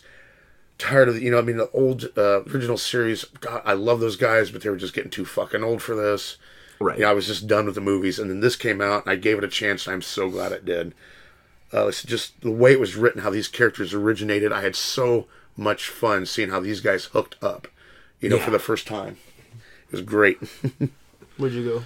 This was a tie. This is my other tie. Okay, cool. So like, originally. I love I think the 2009 has a great script. I love the screenplay. I think the dialogue is top notch. You know what I mean? As far as like every character is just smart and like on beat. Bones sort of giving that hint about why it's called Bones. You know what I mean? Or like I got nothing left of my bones and shit. Like that's fucking great. It reminds me of the screenplay for Departed. Just fucking snappy. It's snappy. It's snappy. Yeah, that's exactly. I think I had it written down. It's just snappy. I really like that. That's snappy screenplay. That's a snappy screenplay. He's a snappy writer. But again, I watched Wrath of Khan again today. And you know what? Like, there's some fucking good dialogue in that too. There's a lot of more introspective stuff. There's a lot of like Khan or not Khan. Why don't you just give Moby Dick an award? No, but I mean, but a lot of like, it's introspective. It's Kirk dealing with this. Like I don't really want to be an admiral. I want to be out having adventures. I don't like growing old. And just him getting that back throughout the course of the film, and I like that everyone around him is he trusts them, and they're giving him all this advice. You know what I mean? Like you need to get back in there. Yeah, I do like that. I really do. But then it gets weird when you think that there's like 10 more movies that he's Kirk is like, man, are you ever gonna give it up, dude? It's like, and he looks old enough to probably think about retiring. He's like, you were just too old for this shit, man. Yeah. All right, so I'm going with 2009, and it was interesting. J.J. Abrams personally called Leonard Nimoy, and he was like, you need to be in this movie. Can you please be Spock? Stop right there. Personally called Leonard Nimoy. Can you imagine that? Oh, yeah. No, if he was still shit. alive. I'm sorry. What the fuck? Interrupt, but what the fuck? Be like, I'm gonna call Leonard Nimoy. Yeah. Holy fuck. So he calls Leonard Nimoy up, and I guess Leonard Nimoy had plenty of opportunities to revisit the role, and God knows what. They probably tried to put him in fucking First Contact. Well, he's been wanting to get out of Spock since Wrath of Khan. You know what I mean? The character died so that he could be done with Star Trek. Yeah. You know what I mean? And then they just brought him back for Search for Spock. But ultimately, he decided to act in the film because he was intrigued by the script's scope and its detailing of the character's histories. This quote from Leonard Nimoy. He's like, we have dealt with Spock being half human and half Vulcan, but never, and this is why he gave Best Character, I think, because when he goes, but never with quite the overview that this script has of the character's entire history, his character growth, his beginnings, and his arrival into the Enterprise crew. He wrote Spock to his full potential, I think. Yeah, I know, I completely agree. And I think he's correct, but not just with Spock. But I think with every fucking character, like we've said, I mean, everyone has a chance to shine. Everyone has something to do. I think it retains the appeal of Star Trek 1966, but makes it sexy for modern consideration. I could picture Scotty being this, just real snappy kind of hyper kind of guy when he was a young man. And right. Yeah. Just and I'm curious to see what you guys think of this. I'm going to go out on a limb here. Okay. I know our poll says Wrath of Khan's really high. First Contact's right up there with 2009. But I'm going to say, I think 2009 might be the best origin story of the 21st century. I mean, I'd have to do some research, but I think it beats Batman. I'm a big fan of Batman Begins. I think it beats Batman Begins. I think, out of look at all the superhero movies, all these franchises that have origin stories, I think it's the best 21st century origin story. I mean, I can get behind it. I'd have to, you know what I mean? You have to look into it. Sure. But yeah. When I say that, you're not like, what the fuck are you talking about? Yeah, no, exactly. I mean, I'm with you. Yeah. That takes us to best technical achievement. Honestly, I wanted to go with the way the Enterprise looked in 2009. Finally, this fucking thing had some justice done to it. You could tell, even in the Enterprise in the original series in the 80s, not a goddamn thing had changed in 20 years. I mean, you had the same fucking look. And here with this reboot, it looked beautiful. Like you said, you mentioned the scaling. It looked beautiful. Here's this ship that, I watched when I was a kid, watching reruns and shit. I'd had so much fun watching this stuff, and here it is. Beautiful. It's full potential. And I had to give it a technical achievement award for that. Okay, it's funny. I have the exact same thing. Awesome. So yeah, where is it? Yeah, the NCC 1701 from Star Trek 2009. For the first time ever, I feel like this is what it's supposed to look like. You know what I mean? Like I don't have to imagine anything. This is what the only thing that I would say that I maybe don't totally agree with, and maybe it's just because it's an alternate universe, or whatever. But the Enterprise is full of families and civilians and traitors, and maybe because this is like its maiden voyage and it's going into combat, I can sort of see. But you don't necessarily get the sense that it's like lived in, but you do get the sense that it's very busy. There's tons of people running around in different stations. The other Enterprises in comparison, like you said, looks like there's 8 fucking people on that ship. There's not. There's fucking thousands of people on that ship. But just finally showing me this ship in the scale that it's meant to be seen in. You know what I mean? I didn't think about that, but that's perfect what you're saying. I agree totally. I like the look of it. I think it's very it's updated for modern audiences, but it's also very retro. You know what I mean? It's very respectful. It respects the past. It's very respectful. Yeah. But moves it forward. But it moves it forward. I love the computer blue of the bridge. You know what I mean? I love all that. It looks very bright and very active. I love down in engineering. You know what I mean? Where it's very industrial. You know, and I just, as a technical achievement for me, that's what it is. It's this ship finally given some justice. Yeah, you guys have said something combined 3 or 4 times. Okay, and my technical achievement is scale. Okay. Okay, nice. And it is. It's like the Romulan ship Narada is 5 miles wide. And 15 miles long. That's a big fucking ship. It's a big fucking and I feel ship. it. Yeah, you believe it. Yeah. The scale of the Enterprise, the scale of the Romulan ship. There are shots in this movie where I'm like, holy fuck, that looks so awesome. And they pull the camera back and they show you what the Enterprise looks like next to that Romulan monster. You know, and I love scale shots, you know, and I don't think a lot of big franchises do it that well. They like to get tight up on the action, and, you know, and it's not even there. It's even when Spock's like in that little thing that he's going to inject the red matter into, you know, but he's like in that little, whatever that little spaceship is, but that even, I feel like that's the appropriate size next to that Romulan ship, and yeah, just scale in general. I think they did such a great job. Even the crew when they're on that drill, you know, when they go from that space jump to the drill, I think everything looks right. Like, it looks like that's how it's supposed to look. I think they did an amazing job with scale. So that's my technical achievement. Best crew. I went with Star Trek II on this one. Just because, I mean, this crew had been working with each other for a long, long time, and it shows in their actions. I mean, It was fun.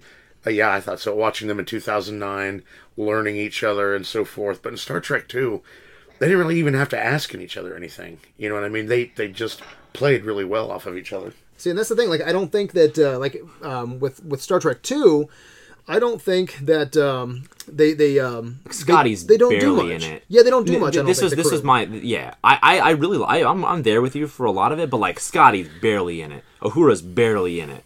You know what I mean? What do they do? What do they do? And so for me, it was the same crew, but from 2009. You know what I mean, for the reboot, because every one of those characters saves the day at some point. Yeah, they do. Kirk and Spock get all the really good shit, right? But think about like Uhura, she intercepts the Klingon transmission. Yeah, yeah. She's the only one that can decode it. Yep. That's the only reason they didn't get blown the fuck up when they showed up at Vulcan. Bones injects Kirk with the with the virus or whatever, so he can take him on board when he gets grounded. Sulu, it tears the shit out of those fucking Romulans, you know what I mean? When they go down there, like, if you watch that scene, Kirk gets his ass kicked that entire time. Sulu beats everybody. Okay, cool. Chekhov has that great, like, I can do that, you know, and like he runs in and like beams him out mid-fall. I had fun watching him, that was for sure. But I think but like, they did shit. That's what I mean. Like, as far as I love both crews. I love the crew in First Contact as well. They're probably my favorite crew. But like, as far as like what they did in the film, I think that when you write a script, I think every one of your characters should have that moment, you know what I mean, where they save the day or whatever. And 2009 did that perfectly, in my opinion. Everyone had their moment. Yeah, and there's something that you always say. And Scotty also beamed him onto the Enterprise mid-warp, you know, and everyone's like, "Why the fuck did you do that?" Well, I'm fucking Scotty, you know. I can do this. And there's something you say all the time, Nathan. I don't agree with it, you know, fully, but you always say that after a movie's over, you should be able to know that you should remember the characters' names. And I think if you're new to Star Trek, you remember Cock. I remember Cock. Yeah, it shows you how much I give a shit about Khan. I call him Cock, for God's sake. But with I think after this movie's over, you know who Kirk is, you know who Spock is, you know who Sulu is. You know, I think that's a testament to the movie. But like you said, man. I mean, everything that you said, I have in my notes. You know, every character has something to do, from disabling drills, transwarp beaming. Sulu is a badass, martial arts on the drill, you know. Every member is essential to the mission at some point in Star Trek 2009. Everyone has a moment to shine. So I went with Best Crew 2009. That takes us to Best Captain. Where you going, Wayne? All right, 2009, George. Yeah? That's a good one. Okay. At least you gave him some love somewhere. God damn. Well, yeah, like I said, he was barely in it. What, 10, 12 minutes we're looking at 12 here? 12 minutes, yeah. Try to do better. And yeah, dare you to do better. Yeah. And I mean, he just did it all for his crew. I mean, like that, without hesitation. Like I said, just a short little time. Yeah. But what he did in that short amount of time, I think, really just outshone everybody. I think you're behind that. That's pretty cool. I guess that. You made it up. I did. See, I told you, I gave him some love. Okay. I went with James T. Kirk for Wrath of Khan. This was tough. You know what? Like, Picard is hands down my favorite captain. Like, it's not even fucking close. He's my captain from growing up. You know what I mean? It's like Pierce Brosnan is my James Bond, right? So, I mean, fuck you, but it's my James Bond. I get it. I get what you're saying, I totally agree. But no matter what, you know what I'm saying? No matter what happens, he will always be my first James Bond. So that's what I think of. So, you know, I just don't love First Contact. You know what I mean? Yeah. It's a shame, because I think that cast is so great, and Picard in particular is so good. but Kirk in both of these films is just better. Yeah. If I, gun to my head, I'd go Wrath of Khan, though. I feel like Shatner's Kirk, he's got to outsmart a fucking superhuman. You know what I mean? And he does it multiple times. Yeah. You know what I mean? Like, he's got quick thinking, forward thinking. He's willing to take advice and criticism from his crew. He's always listening to people. And he's an experienced commander, and that's kind of why he comes out ahead in the end. You know what I mean? Like Khan is really Picard's an experienced commander as well, though. Yeah, Picard. I just don't like him, and I just don't like he about this. Fucked his crew over to get. Yeah. In fact, and he didn't listen I would to think any of them. But this strange woman he'd never met before, right, says, "Oh, don't do that." Oh, hey, you're right. I love Picard, but I think almost all of First Contact is he's Ahab. You know what I mean? And he's playing this like I'm not really doing what I should be doing. He just doesn't feel like, and that arc has to happen at some point. Well, that Borg cube though was going to go to Earth, so if he wouldn't have broke away and disobeyed orders to go take out that Borg cube, right, and fixed history. I'm not talking about that. I'm talking about him like fucking throwing shit at Worf. You know what I mean? Like saying calling him a coward and shit. Yeah, you know what I mean? Yeah, you don't fucking do that shit, man. Right. Even Worf's like, if you were any other fucking person, I'd kill you. I would fucking kill you. I love Picard. I feel like Kirk probably is the better captain. Okay. In the context of these films, okay. I would say Wrath of Khan. See, I didn't think Kirk did all that much. In Wrath of Khan. You don't think? I mean he. I kind of broke everything down from like a captain. So I like that he's always listening to his crew, whereas like it's not until like 75% of the way into the film that Picard finally is like, okay, you know what I mean? Like I'm gonna stop being super headstrong and I'm gonna listen to people. Kirk, like his shit, like the Enterprise is like destroyed basically, and so he's got like 60 seconds to figure out how to and he takes their shields down, fucking saves the day. He gets trapped underground, but he's already fucking called Spock, and he's been like, hey, it's been 2 hours, like where you at? You know what I mean? Yeah. He's already thought of what's gonna happen, and he's able to get out of it every time.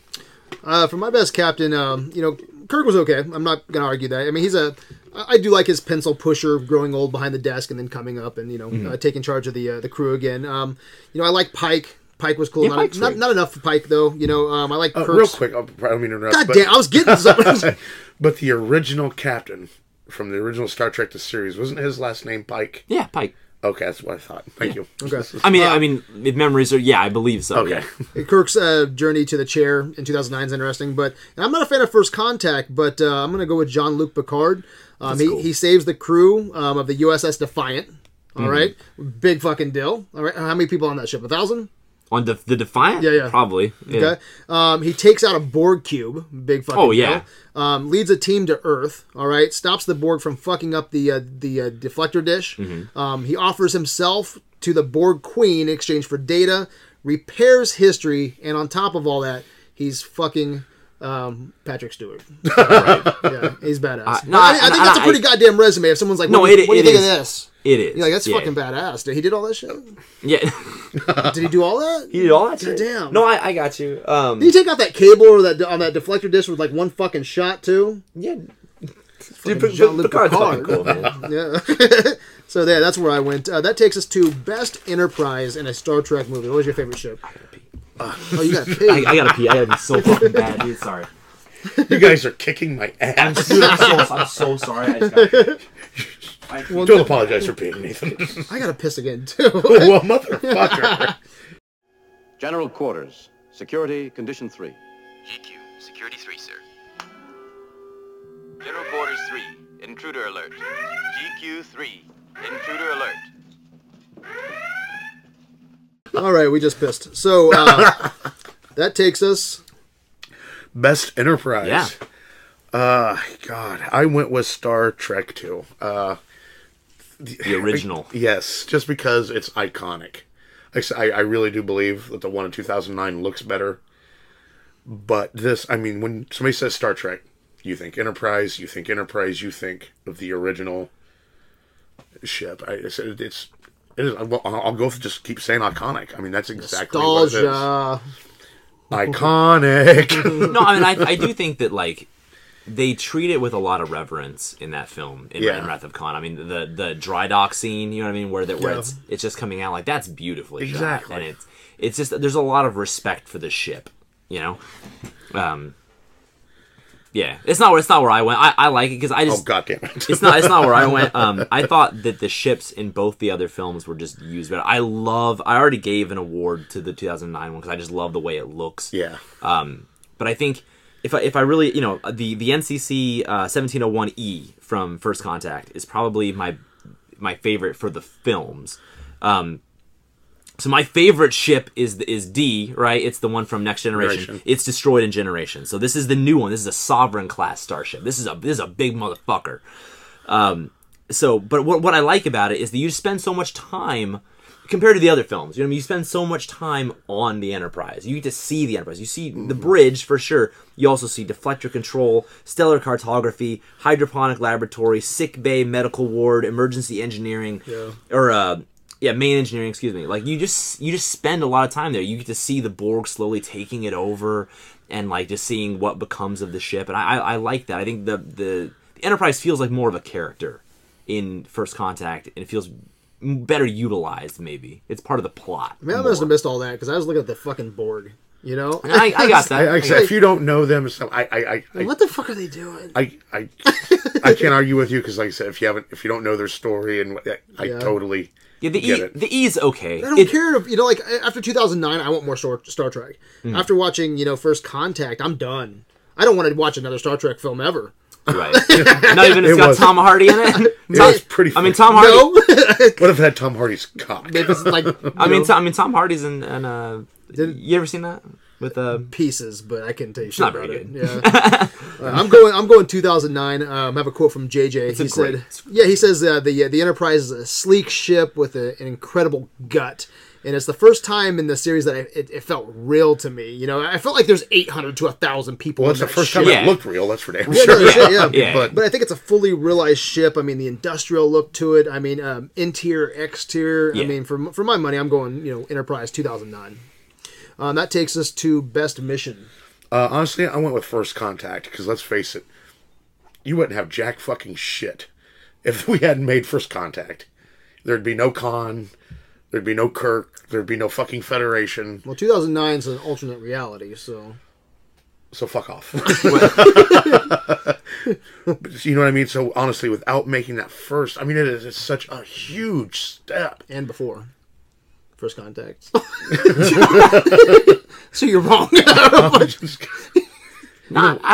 get what you're saying. I went with First Contact as well. Thank you. I think, you know, What's again, your genius fucking answer, Star Wars boy? You're gonna have to wait until Nathan finishes. I think that it's. I said before. I think that it's very much like it's a very Star Trek plot. You know what I mean? There are so many episodes that are dick. You know, they're just like this. You know, preserving the timeline. You know, saving Earth from the Borg. You know, like that's pretty fucking important. It's pretty fucking big, man.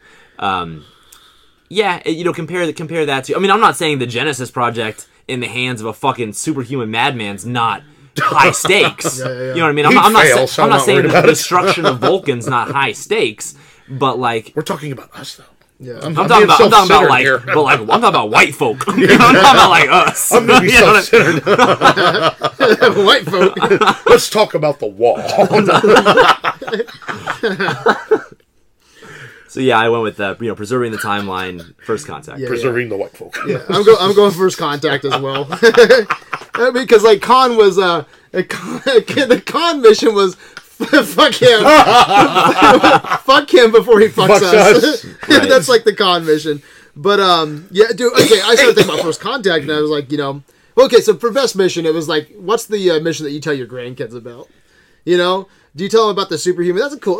Yeah, that's cool. It's cool. But man, I traveled back in time, all right, to the 21st century. Yeah, exactly. Yeah, it's cool if you're up in space doing that fucking mission, right? But if you're on the ground, right, the fucking crew that's, you know, on the ground in Montana, and you get to meet that guy, a guy who creates what, fucking warp speed? Yeah. Right, you meet him, all right, and it's a time travel mission. Yeah, that's the best fucking mission. Right. There isn't another fucking mission.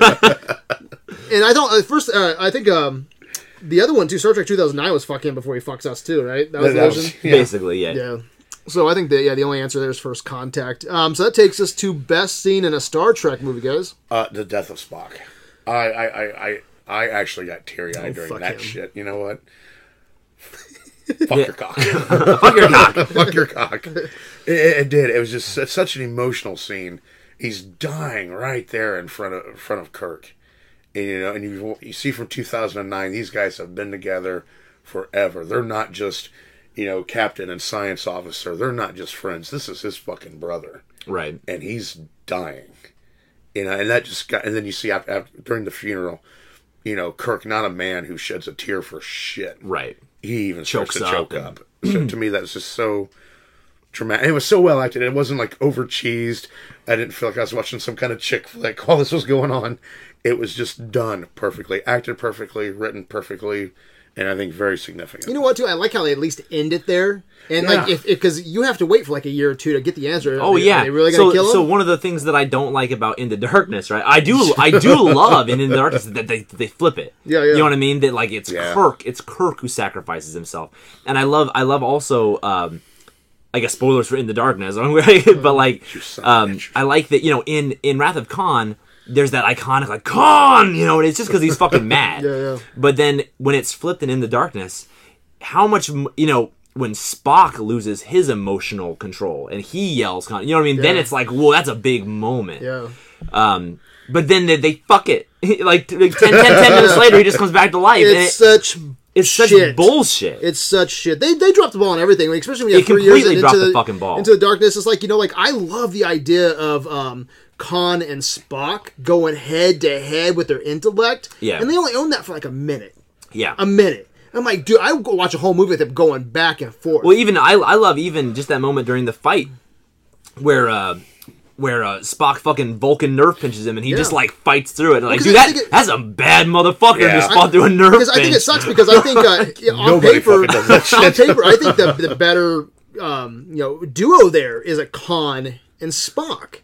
Yeah, I like that. I think that's better, and they fuck it. Yeah, it's completely fucked. Yeah, they completely fuck it up. So, I'm gonna go. Well, hold on, I haven't given you my scene yet. Oh, my bro. So I erased it. I scratched it out. My best scene was Spock's funeral. Okay, I scratched it out.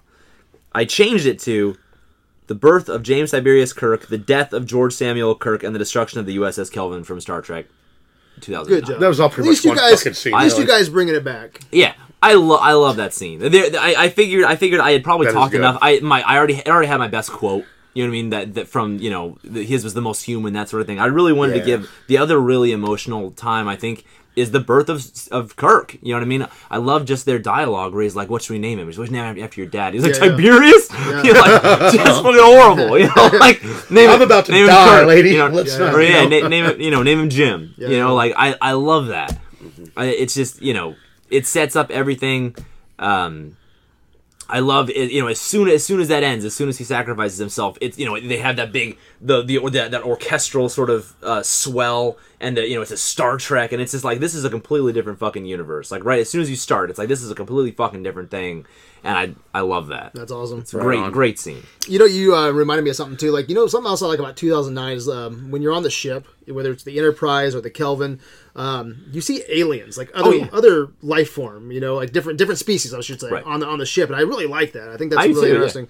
Yeah. This was so hard for me, guys. I wish I had another tie point because I'll give you my runner-up. This was my number one for the longest time, and I probably should give it to it. It's so popcorn, but it's so fucking cool. Is that space jump onto the drilling platform. I fucking love that scene. I like how their suits look. I like how they're going from planetary to atmosphere. I love how they have so I can't remember the guy. I can't remember the name of the guy that dies, but he's got the red suit on. Just as a throwback to this guy's gonna fucking die. You know what I mean? When they're falling. Actually, when I saw that, I was like, it'd be funny if he fucking died. Yeah. And sure as shit, I'm like, yes. Yeah, I like the drilling platform. I like the fight when Sulu gets his moment. Yeah. I like the fisticuffs on that. I mean, I think that's a badass scene. That is fucking cool. It's really cool, dude.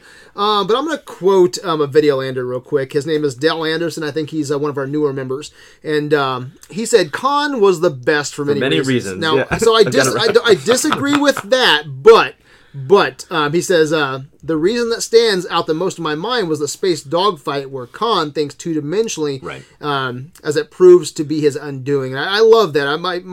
favorite scene is probably the final battle in the Nebula. I don't think it ever lives up to it. I'm right there. I don't think it lives up to its potential. Yeah, right. I think if you directed that today, oh yeah, and you made it look better. I give that to Spielberg and give him some cat and mouse stuff like he does in Jurassic Park or something, or even War of the Worlds. Give him some, that cat and mouse that Spielberg does so well, man. I think that scene could be. But I like the idea.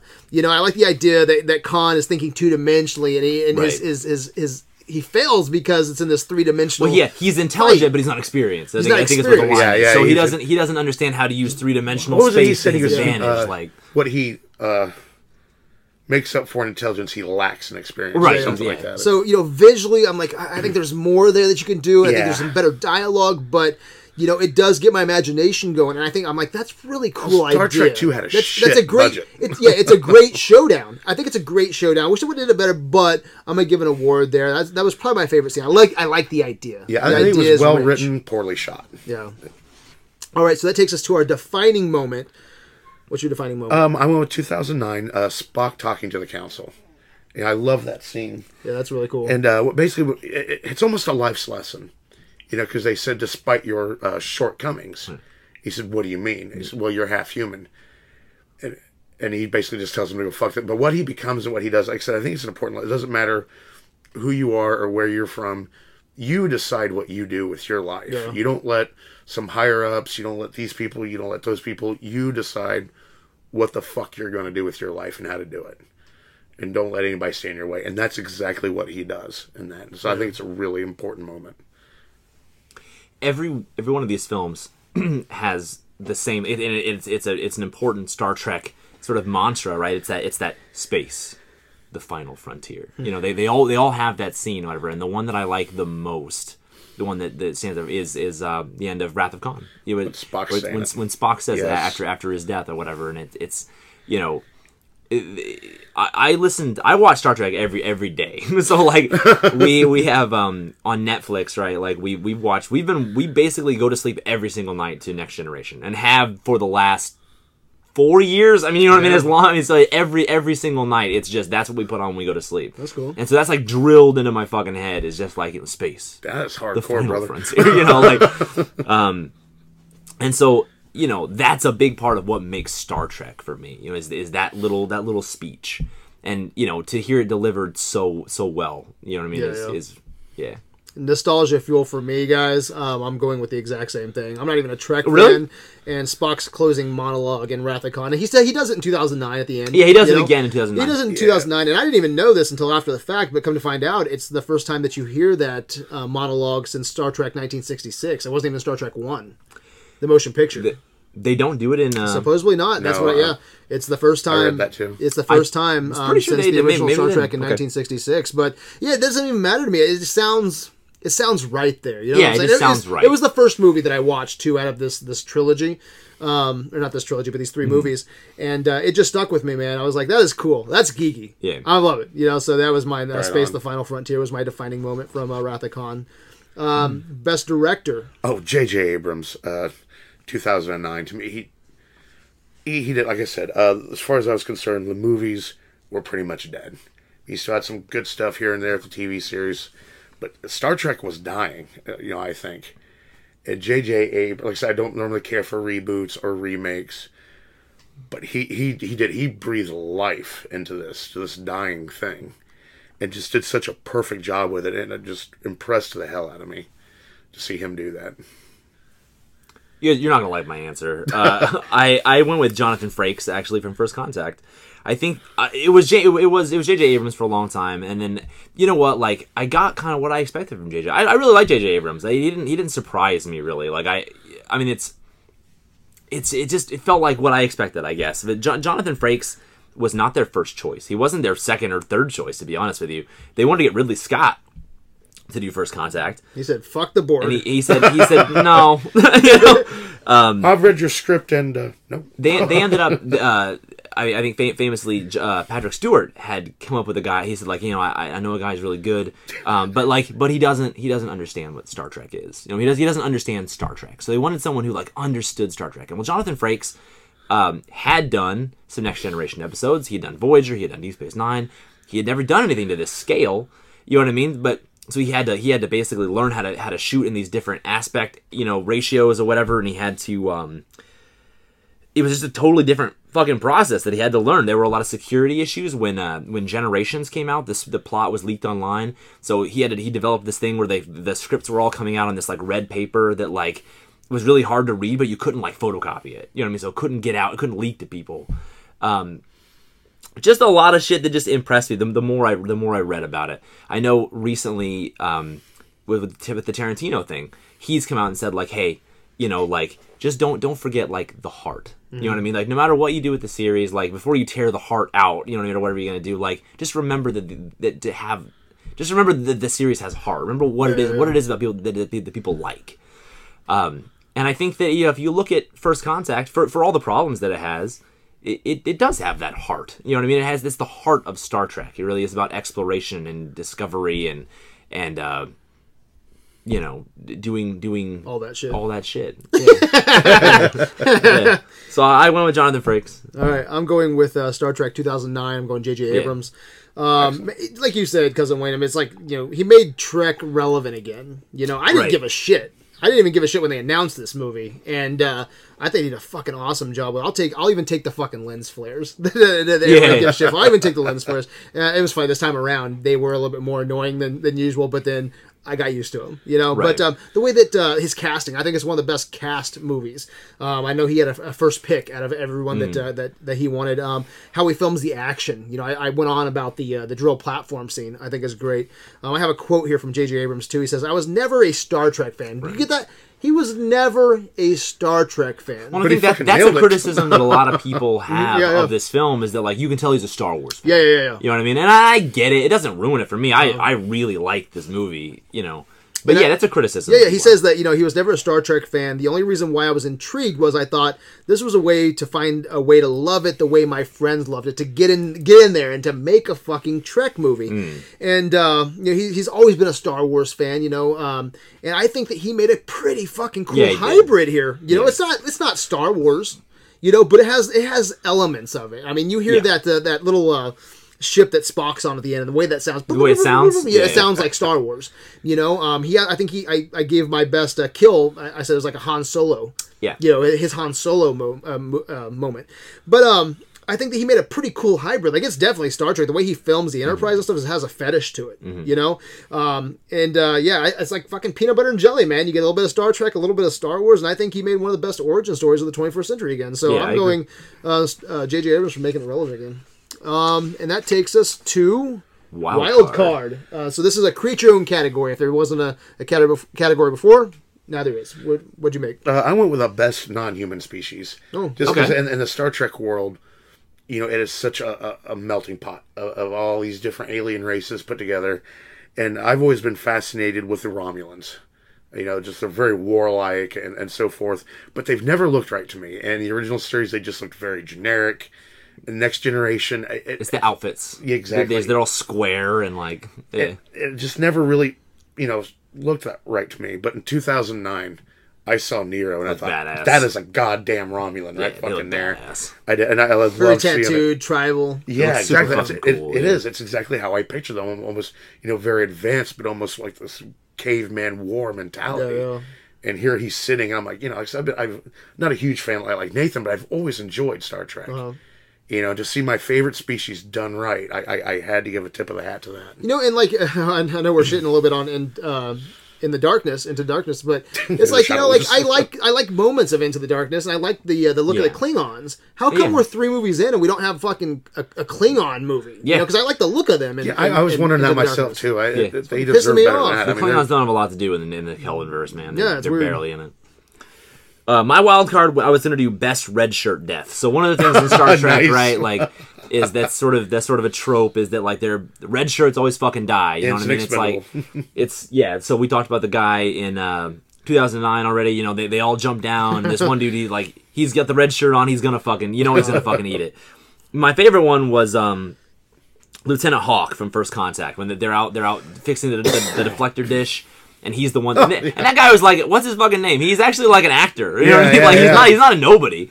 And I guess he was shitty about like the way he was gonna die in the film. He's like, "I don't want to be some fucking red shirt." You know what I mean? Like you read the script and it's like, okay, like okay, like Captain Picard, Lieutenant Commander Worf, and Lieutenant Hawk are gonna go fix the deflector dish. Like, okay, you know what I mean? Like, so I'm fucking out. Like,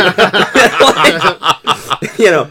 I love that shit. I love. So what's this award called then? This best red shirt, Dad. Best red shirt. Yeah. I love anytime you read this. That's beautiful. Anytime you look at it, it's like, okay, so like Riker, Worf, and Ensign Ricky are gonna go down to the fucking planet. It's like you know, that guy's gonna get fucked. Like, no, Ensign Ricky ain't going fucking nowhere. Ensign Ricky's staying right fucking here. That's very nice. All right. Well, with my wild card, I went with wardrobe or costume. All right. Oh, yeah. And there's probably better costumes than what I'm going to give it to, but it's so geeky. I love the design, the look of it. And it's from Wrath of Khan. It's the coats in the third act of Khan. I think I've seen them called field jackets. Mm-hmm. They're just red, and they have like the white collar. Oh yeah. They just look super cool, man. Yeah. I love the look of those, and can't get it out of my head. Really, just a cool design that I wanted to give an award to. So the field jackets from Wrath of Khan. And that takes us to our last award, and that is Best Star Trek Movie. I went with 2009. Again, Wrath of Khan. I think it just failed to live up to its potential. Again, Khan had so much potential as a badass. I felt very let down. First Contact. Man, I was just bored to death with it. I really was. I mean, again, he had a great story and a great mission, and they just went fucking nowhere with it. Whereas 2009, like I said, you had this, what I felt to be a dying series. And here comes JJ, and just like I said, just breathed new life into it. You had a great movie, the great cast, great story, great look. Everything about it was great. So, my best picture. I fucking wish I could tie again. You know what I mean? I can't tie any more categories. Right. And I had already, you know, I do them in order. So I knew I'd already tied these, and I got to the end, and I wanted to do Wrath of Khan and 2009. But I can't do it. I can't undo my other ties. You know, gun to my head, I'd say Wrath of Khan. But, like, it's fucking close. You know what I mean? It's so close. Like, there was a time for my last Pantheon pick, it was, I think I told you, it was going to be Wrath of Khan. It was going to be Wrath of Khan for my Pantheon pick for last year. Probably fucking should have over Velvet Gold Mine. I wanted to like that movie so bad, man.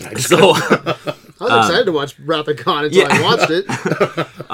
You know, Wrath of Khan is the film I think of as the definitive Star Trek film. You know, if I'm going to recommend a Star Trek film to somebody, it's probably going to be Wrath of Khan. You know what? Well, you did. Thanks. Yeah. Did we mention you put this together? Oh yeah, I did. So you did recommend it. Don't recommend it again. No, I think I think it has a lot of stuff. Both films have a lot of things going for them. A lot of people fucking love it, man. A lot of people really fucking love it, and it's so fucking close, man. If I could tie it, I'd tie it. But like gun to my head, I'd say Wrath of Khan. But I mean, I'm right there with you. I know you're going to say 2009, and I don't disagree with you. So you're going 2009, right? No, I'm going Wrath. You're going Wrath? Okay, awesome. Yeah. Or not awesome, but cool. But I'm going 2009. Just before he died in 1991, Gene Roddenberry was asked in an interview what was to become of Star Trek in the future. He replied that he hoped some bright young thing would come along and do it again bigger and better. And I think that wish came true in the shape of J.J. Abrams and Star Trek 2009. Wish fucking granted, man. Yeah, I love, everything I've said. Cast, best origin screenplay, I think. Best origin movie out of all these big franchises, I think it might be. I'm going 2009, and I wanted to love Wrath of Khan. I really did. I thought I was going to go into this, and I was going to be like, thought it was going to be my number one, and I did too, to be honest. I just don't get it, man. I was doing some research too, and I think some of my problems with it is everything in Wrath of Khan is either on the bridge of a ship or in corridors, and I don't think or the wrong planet, or on the wrong planet. But I don't think the dialogue is strong enough for that. Like some of it is with Ricardo Montalban, but not everyone else. And it wasn't planned like that. I mean, Star Trek Motion Picture made $46 million. Yeah, I'm sorry. The budget for Star Trek Motion Picture was $46 million. You know how much the budget for Wrath of Khan was? $11 million. That's for a sequel. It did so poorly. Well, it did really bad. Yeah, it did so poorly that they cut it not even half. It was worse than half the budget was slashed.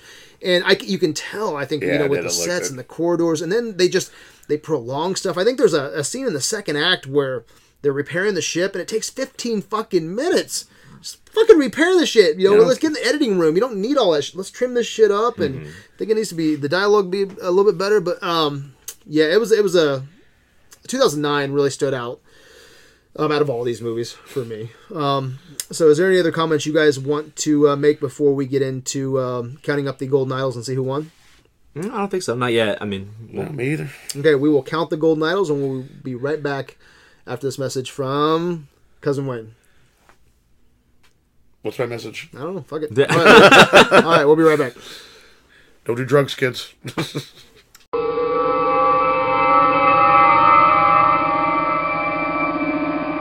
We are back, and after counting the golden idols, Star Trek 2009 is the golden idol winner. It's gonna make a lot of people mad. Oh man, they're gonna be pissed. They're gonna be hot. Yeah, so their phasers to kill. The only Star Trek movie that matters now is 2009. So yeah, is it the it's the golden idol winner? So does it deserve Pantheon? That's what we're gonna be talking about. Okay, Pantheon, but.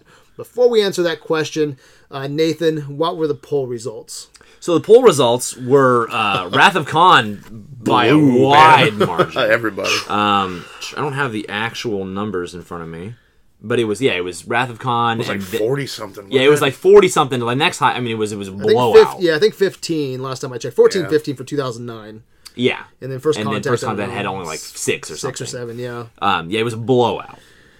Man, I think nostalgia played a huge factor. It always does. Yeah, it just screams 80s nostalgia and fun, and but then I watched it. I wasn't entertained, and I would be curious to take out 10, 20 people out of that poll, sit them down, and I'd be surprised if half of them weren't asleep.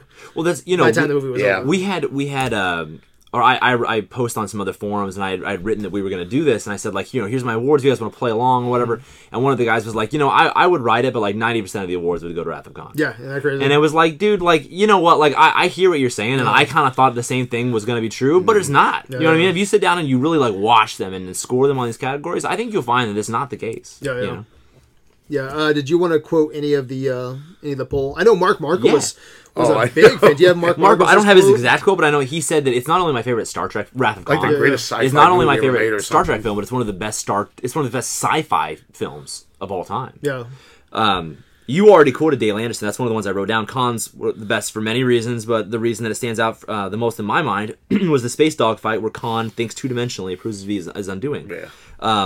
Leonardo de Sanctis said Khan because Ricardo's the best villain. Yeah. So that's it's really wild to me. It really is. But it's nothing new when we see the polls. Right. I think pretty much every poll that goes up. Can I tell you what people said about 2009? Yeah. Nothing. Yeah, that's weird. Not one person. That's so weird. Not one person. The only person that said anything, Scott. Go into that one, didn't I? Scott Jowdry. Right into that motherfucker. Scott Jowdry, and he actually was talking about First Contact, but this is the only thing that anyone said about was actually he was talking about First Contact. He said, "It may just be because Next Generation will always be my Star Trek." That I'll always be. I was always obsessed with the Borg, but First Contact has always been my favorite Star Trek movie. He then went on to say, "I do enjoy the new ones for their action potential, but they don't feel like Star Trek as much to me." That's the only thing that anyone said at all. Yeah, and I can't speak to that because I don't know what Star Trek really feels like. I mean, I've watched all the movies, but it's been years. Yeah, but to me, it's the only thing that's really opened that door to Star Trek. I actually give a shit about Star Trek now. And like I said, Into the Darkness and Beyond, I can sit down and watch them because I love these characters so much. I want to see more of the characters. Yeah, I want to see more of these characters. That's why I'm so excited about Tarantino. And I am so I'm into this. I'm into this world. Into this this alternate universe of Star Trek, and I hope they keep on going. But it blows my mind, man, because Star Trek 2009, I think, is a really good movie, man. Really good. What do you think about this bullshit? I just like I said, I would love to see how many people actually seen Star Trek 2 again. Yeah. It blew my mind watching these because I thought, oh yeah, Star Trek 2 is just going to. Did you go into it like this too? Like I did. Like Wrath of Khan was going to be on your top? Yeah, because I hadn't seen it in a long time, and I was like, oh yeah. And then I watched it. I'm like, the fuck did I see in this? Yeah. It was just so much wasted potential and so forth. And First Contact was pretty much what I thought it would be. A friend of mine, he's a really huge Star Trek fan, and when this movie came out, he's like, "You're going with me." I'm like, "Okay, bud." And I'm sitting there, I'm like, "Oh fuck!" Everybody's scattered everywhere. Yeah. everybody's a dick. That's That's just, you know. That's so funny you say that too, because more than not, I line up with Rotten Tomatoes more than not. And I saw that 94. I know. It's like, oh yeah, this is all right. I'm yeah. ready. And I didn't give a shit. It's not. I mean, if I'm being honest, like, so as far as we picked each of these films to be representative of each of the different like iterations of the franchise. So Wrath of Khan represents the original series. First Contact represents the Next Generation, and then the Kelvinverse is represented by Star Trek. And they're all the highest rated. And they're all. That's why we picked them, because they're the highest. You have to have some reason to say like, okay, well, this is why I picked it. But Undiscovered Country is my favorite Star Trek original series film. Really? And I don't. First Contact is definitely not my favorite Next Generation film. I'm not really sure what is. Nemesis wasn't bad, if I remember correctly. It's okay. I mean, it's okay. You remember Khan being good too. That's true. You're That's why I'm like going, hey, I'm You're gonna be horribly disappointed in Nemesis, I feel. Brad, I just slit my wrists. So let me tell you this: in 2000, the Star Trek movies, I started watching all of the Kelvinverse. Is that what they're called? I started watching all the Kelvinverse movies because I was into it. I'm invested in it. I was invested, man.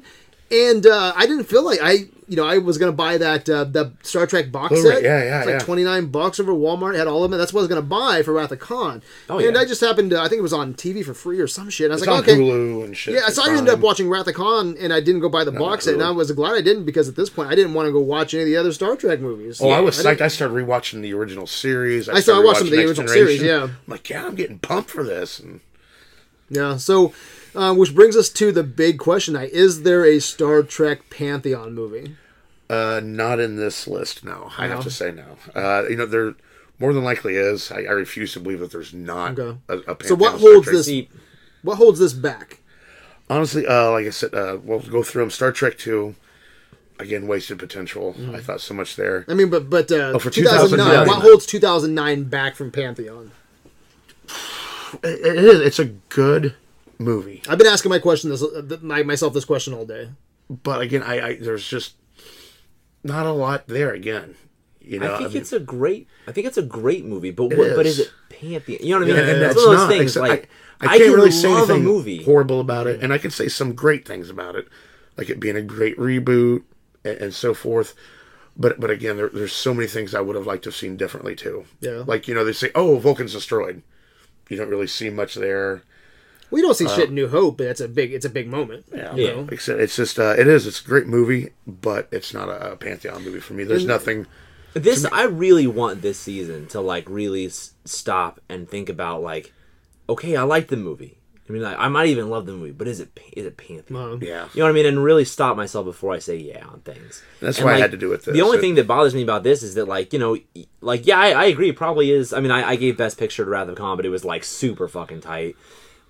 If we say this isn't Pantheon, then you know what? I think that probably means there's just not a Pantheon Star Trek film, and that really bothers me because I'm a Star Trek fan. See, that kind of bums me out too. But if that's what it is, then that's what it is, man. You know what I mean? It's weird too. I've been asking myself this question all day, and it's really weird. Like, I agree with you guys. I don't think it is, but I had to stop and think.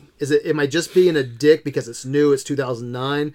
Because there's nothing I would honestly. There's nothing I would honestly change. That I would like really change about it. There's a couple of things. I'll tell you what. Seriously, I've even thought about it. I would, and I think for a lot of my votes, a Pantheon has to be has to have legacy, and it has to be enjoyable. I have to get up from that couch and want to talk about it. I want to talk about it. And I do want to talk about Star Trek. It doesn't have really much of a legacy besides the impact Star Trek made as a whole, as that film. A lot of Star Trek films guys don't like it. But I don't know. I don't think there's anything wrong with it at all. I have a blast with it. I'm like, so why wouldn't I give it Pantheon? And I don't know what's really holding it back, because I think honestly, because there's nothing really mind blowing about it either. Nothing that maybe I mean, it lived up to my hopes. I'll give it that. Because. Yeah. To see these characters, their origins, like I said, best origin story. Yeah. More. If it's not the best, I promise you, it is in the top 3 somewhere. Yeah. But then I ask myself, like, I think it's for us, like a summer blockbuster for a tentpole movie. I think it's a perfect movie. Oh yeah. I think anybody can sit down and watch Star Trek 2009. Yeah, even a non-Star Trek fan. You don't have to be a Star Trek fan. Yeah, and so there has to be. So again, I'm saying no as well. But I don't know why officially. I'm curious to see where I would go 5-10 years from now, because I really do think it's one of the best origin stories. Yeah. Is that not enough, to get it in there? But I do think that it's perfect it's a perfect movie where I could just sit down and watch it. I could go watch Star Trek 2000. I want to go watch it right now. I could go watch it right now. And that has to say something, but there's something that's holding me back. Maybe it's the, again, I gave Nero and Khan a tie for villain. Maybe it's the villain holding it back for me, but then I wouldn't change that because it would change the dynamic between the crew. Right. So I don't know why exactly. I don't know if I'm just being a dick right now with Star Trek 2009, but I really enjoy it. I think just really liking something just isn't enough anymore. I think it has to have something. There's that I talk about it sometimes in reviews. Like there's just something else about it. Mm-hmm. It's like it's this indefinable kind of attribute. Yeah. The feeling that it doesn't make me want to go create. Right. You know? It makes me want to go sit on the couch and watch it again, but it doesn't make me want to go create some shit. Like what we just voted into Pantheon, Once Upon a Time in the West, when I think about that movie and I watch that movie, I'm excited. Yeah. No matter how many times I've seen I think I've seen it 5 times now. I want to go share it with people. Exactly. You know now, what I mean? 2009, yeah. Great movie. Oh, fuck, yeah. But am I excited about it? Not really. Yeah, I'm excited to talk about it with other Star Trek fans. I'm not going to go out of my way to be like, exactly. The other day at work, I've been hounding this girl at work, like, dude, you have to go watch fucking Clerks. You have to go watch fucking Clerks. You know what I mean? And like every day, did you watch fucking Clerks? You know what I mean? I'm never going to do that with Star Trek. Yeah, you know I can I'm never going to be like, dude, did you fucking watch Star Trek last night? Because you need to go fucking see it. Yeah, but like 2009, fucking seriously, go watch it. Yeah. If someone's like, they haven't watched, like. Fright Night. No, if someone says they haven't watched The Thing, you need to fucking see that. Yeah, I'm like, dude, you need to see The Thing, dude. Just cancel your plans. Yeah, for it's tonight fucking awesome. Watch Kill Bill. I'm a huge Kill Bill fan. I'm like, Pulp Lights. Fiction, dude. It's like, let's use. I'm gonna do. Okay, well, I won't use Star Wars. Raiders of the Lost Ark.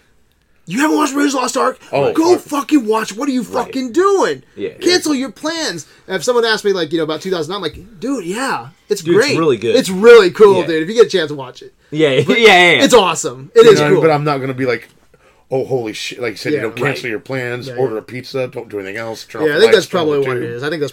So you say... There's a wow factor in Pantheon movies that some movies just don't have. I will say 2009 Star Trek is bad. And I will say this as a Star Wars fan, I think J.J. Abrams' Star Trek 2009 is better than Force Awakens. Oh, yeah, I agree with that, too. But I like, go with that. Classically don't fucking like Force Awakens. I like Force Awakens, but I think it's just because it reminds me so much of the original trilogy. But you know what he did? Weren't for that. You know what he did well, though? With Force Awakens and with Star Trek 2009? I love the casting in Force Awakens as well. I love John Boyega, Daisy Ridley, Oscar Isaacs. Right. I don't know, you always mention that. I don't know how you do that fucking same trick twice, because if I had to go cast a movie tomorrow, I don't know. I could never repeat that. Right. And I think he does it perfectly in both movies. But I would watch... I get more excited about watching Star Trek 2009 more than I do Force Awakens. I'm a Star Wars... fucking junkie. So, but all right, guys. Any comments? No Pantheon kick up today. We do have a marathon coming up in about a month from now. You want to share that? What those movies are going to be? I'm sorry. What? The marathon. Nathan fell asleep talking. I was talking about Force Awakens. His mind just left the building. So Elvis is here. So what are we doing in about a month? Martial arts. The martial arts marathon. Yeah. The martial arts marathon will be... now everyone's bored. Let's see. Revenge. I gotta go. Revenge of the Dragon. What's after that? Crouching Tiger, Hidden Dragon. Super Cop. Jackie Chan, Super Cop. Hero, Jet Li. Kung Fu Hustle. Okay. Are all those accessible, or am I gonna have to hunt for any of those? No, you should be fine. Okay, like Netflix. Is any of those on Netflix? I haven't checked. When you find out, I just assume that nothing is on Netflix. Yeah, no shit. If you find those out, let me know. Yeah. Like just... I'm telling you, Amazon Prime's the way to go on that shit. Really? I watch a lot of stuff now on Prime. Fuck yeah. They have everything, and a lot of times it's free. Okay. It was so funny, too. Did you guys see, like, right when Pantheon kicked up, dude... Oh, man. They was talking about Enter the Dragon.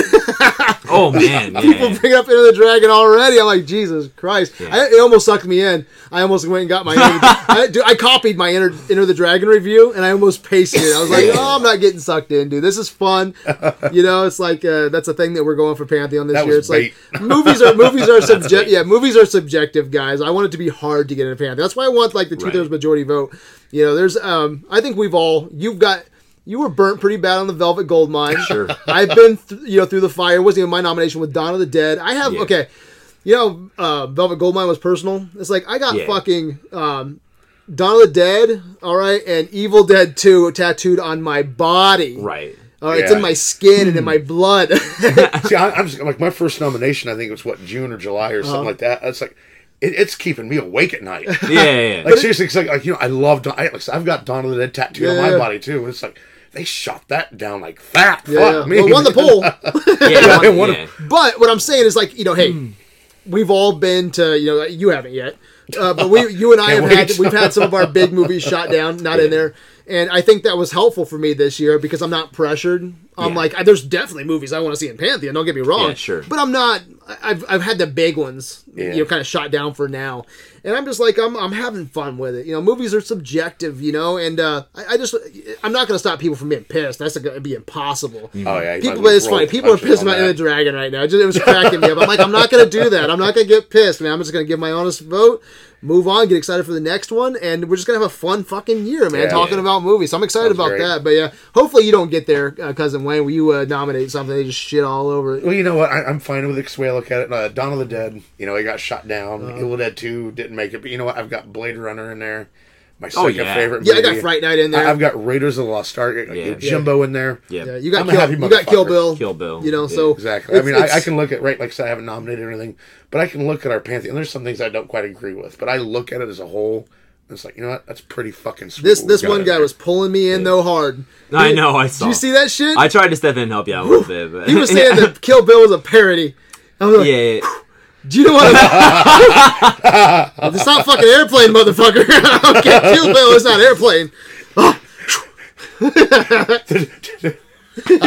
Don't call me Billy edition. Don't call me Billy. Oh man, so to close all this out, guys, we have that martial arts marathon coming up, and we're gonna try to fit in. Did you watch the Mom and Dad trailer with Nicolas Cage? No, but I heard of it. Kyle was telling me about it. Crazy Nicolas Cage. I have not. Like I said, I think. God, I can't even remember the last time I was excited for a Nicolas Cage movie. Yeah. It's been a while. It's been a while. Like I said, God, I can't even remember anything. Anyway, it probably won't be all that. Good. It probably won't be all that. It probably won't be all that, right? But it has Nicolas Cage beating the fuck out of a pool table, and he's like, he goes, and you do the hokey pokey, and you smash the fucking pool table. And I'm like, I'll pay $10 to see that video right now. Right. I haven't seen that. It's like classic '90s fucked up Nicolas Cage. Yeah. Like, so if we can, it's like he doesn't need the money now. If the schedule allows it, Cousin Wayne and I think Kyle, we're gonna try real hard to do the three-way cage fight. Yeah, this is what he's telling me about it. Face Off, Con Air, and The Rock. And The Rock. That sounds fun. That sounds fun. Easy viewing. That's a fun Sunday afternoon. Yeah, no shit, dude. I love it. And then I think we have, when Black Panther comes out, we're going to do Shaft versus Dolomite. Oh, yeah, nice. That's going to be fun. The Sam Jackson Shaft? No. No, I love I actually like that movie. Yeah, really? I actually really do like that movie. I couldn't get into it. And then I don't know exactly when they're going to be, but you're in on these two. You're going to come back for the Wing. Right. Yeah. I don't know what the date is on that. I was taught. Yeah, it's not. Two of those three are on Amazon, just so you know. Yeah, I own two of them as well. So, but Andrew Leovold, the guy who made the documentary, who's been searching for Wing for all these years, he knows we're doing a versus about it. So it should be really fun, and it's really fucking interesting too. I can't wait to talk about that. And then another one we have lined up is which I can't wait to do. This is gonna be a split, man. I can't wait to see the poll on this. I think it's gonna be one of those divisive ones, but it's Casablanca versus Citizen Kane. Oh man, that's two big black and white. So that's just in the next 2 months. That's coming up quick. All that's coming up. 2-3 months, man. That's a packed schedule. Plus right there. Whatever Pantheon nominations. Yeah, then we have a really special Oscar marathon. I'll be watching Clerks this weekend. That's March. Okay. Yeah. So that's our next big one in March. So there's a lot of content coming your guys' way. So I don't have a life. So where can Videoland find you? You can find me on Facebook. You can find me at Adventures in Videoland's Cousin Wayne. Check me out on Instagram. You'll find me. You have an Instagram. I know. Just imagine your fucking Instagram. He's like, it blows your mind. Blows your fucking mind. He does. He just goes, "You're on Instagram." Oh my god! Like I've got midget porn on there or something. A little. A little. No, it's just my movie collections, my Blu-rays, my DVDs, my VHS, shit like that. That's cool, man. my cock, Oh, you just sound like Matthew Wade. I love Matt when he said he's like, all right, cool. Anyway. Anyway. Oh, that's nice. I don't fucking care. Oh. Awesome. You just find me on AV, on Twitch, InstantRicky.com. You know. I'm going to invite you to Instagram. Oh, man. So you can find us on adventuresinvideoland.com. We're on the website. We're on Tumblr. We're on Twitter. Twitter sucks, man. I got like... Dude, it's crazy, dude. We have like, man... Everybody's too busy dealing with the Trump tweets. We're going on 3,000 on AV on the Facebook. Yeah. And like I got 7 people on Twitter. I'm like, Who what the fuck uses Twitter anymore? I know. Seriously. Tumblr, you know, look for us on Tumblr. I like Tumblr. They're cool, you know, but Facebook's where it's at. So that's where the conversation begins and ends. And we come on here and then we bitch and we put it out to the world. So, yeah, we're all over the place. So Fucking Twitter. God, the Star Trek fans, you know how we went up like 1,000. Yeah. Since like the... I was getting all these notifications. It was like 2 interviews. For people yeah, 2-3 interviews, boom. We went up, I think, about 1,000 already. And, you know, we'll see a lot of people, they bitch a bit about notifications and then they leave. Yeah. You know, just shut off notifications. If you don't want a busy group, then don't join Adventures Video Land. Yeah, exactly. There's a lot of posting. We do a lot of things. And yeah. We invite you to do the same. Post as much as you want. Do what you want. Talk about it, you know. Exactly. So we've got a lot of interesting polls coming up. Pantheon. I am so interested in Pantheon picks. You know, I won't ruin my review. I don't know where I'm going to go with your nomination, Clerks. Actually, I do know.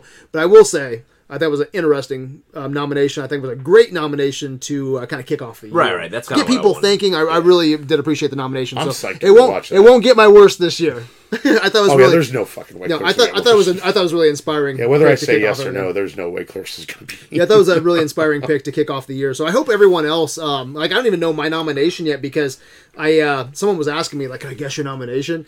And I was like, I don't even fucking know yet. It depends what Marshall's next, and then it depends on how things go. Yeah, because I don't want to put like say someone puts up Jurassic Park and then Jaws, blah blah blah. Right? I don't want to be like, okay, here's another big one. Right. I might go something independent then. So it just depends on the climate, of Pantheon at that point. So, but yeah, so we're all over the place. You've been listening to Criticism in its finest hour. So until next time, my good Trekkies, live long and prosper. Yeah, and go watch 2009 again. Trek on. Yeah, because cock sucks.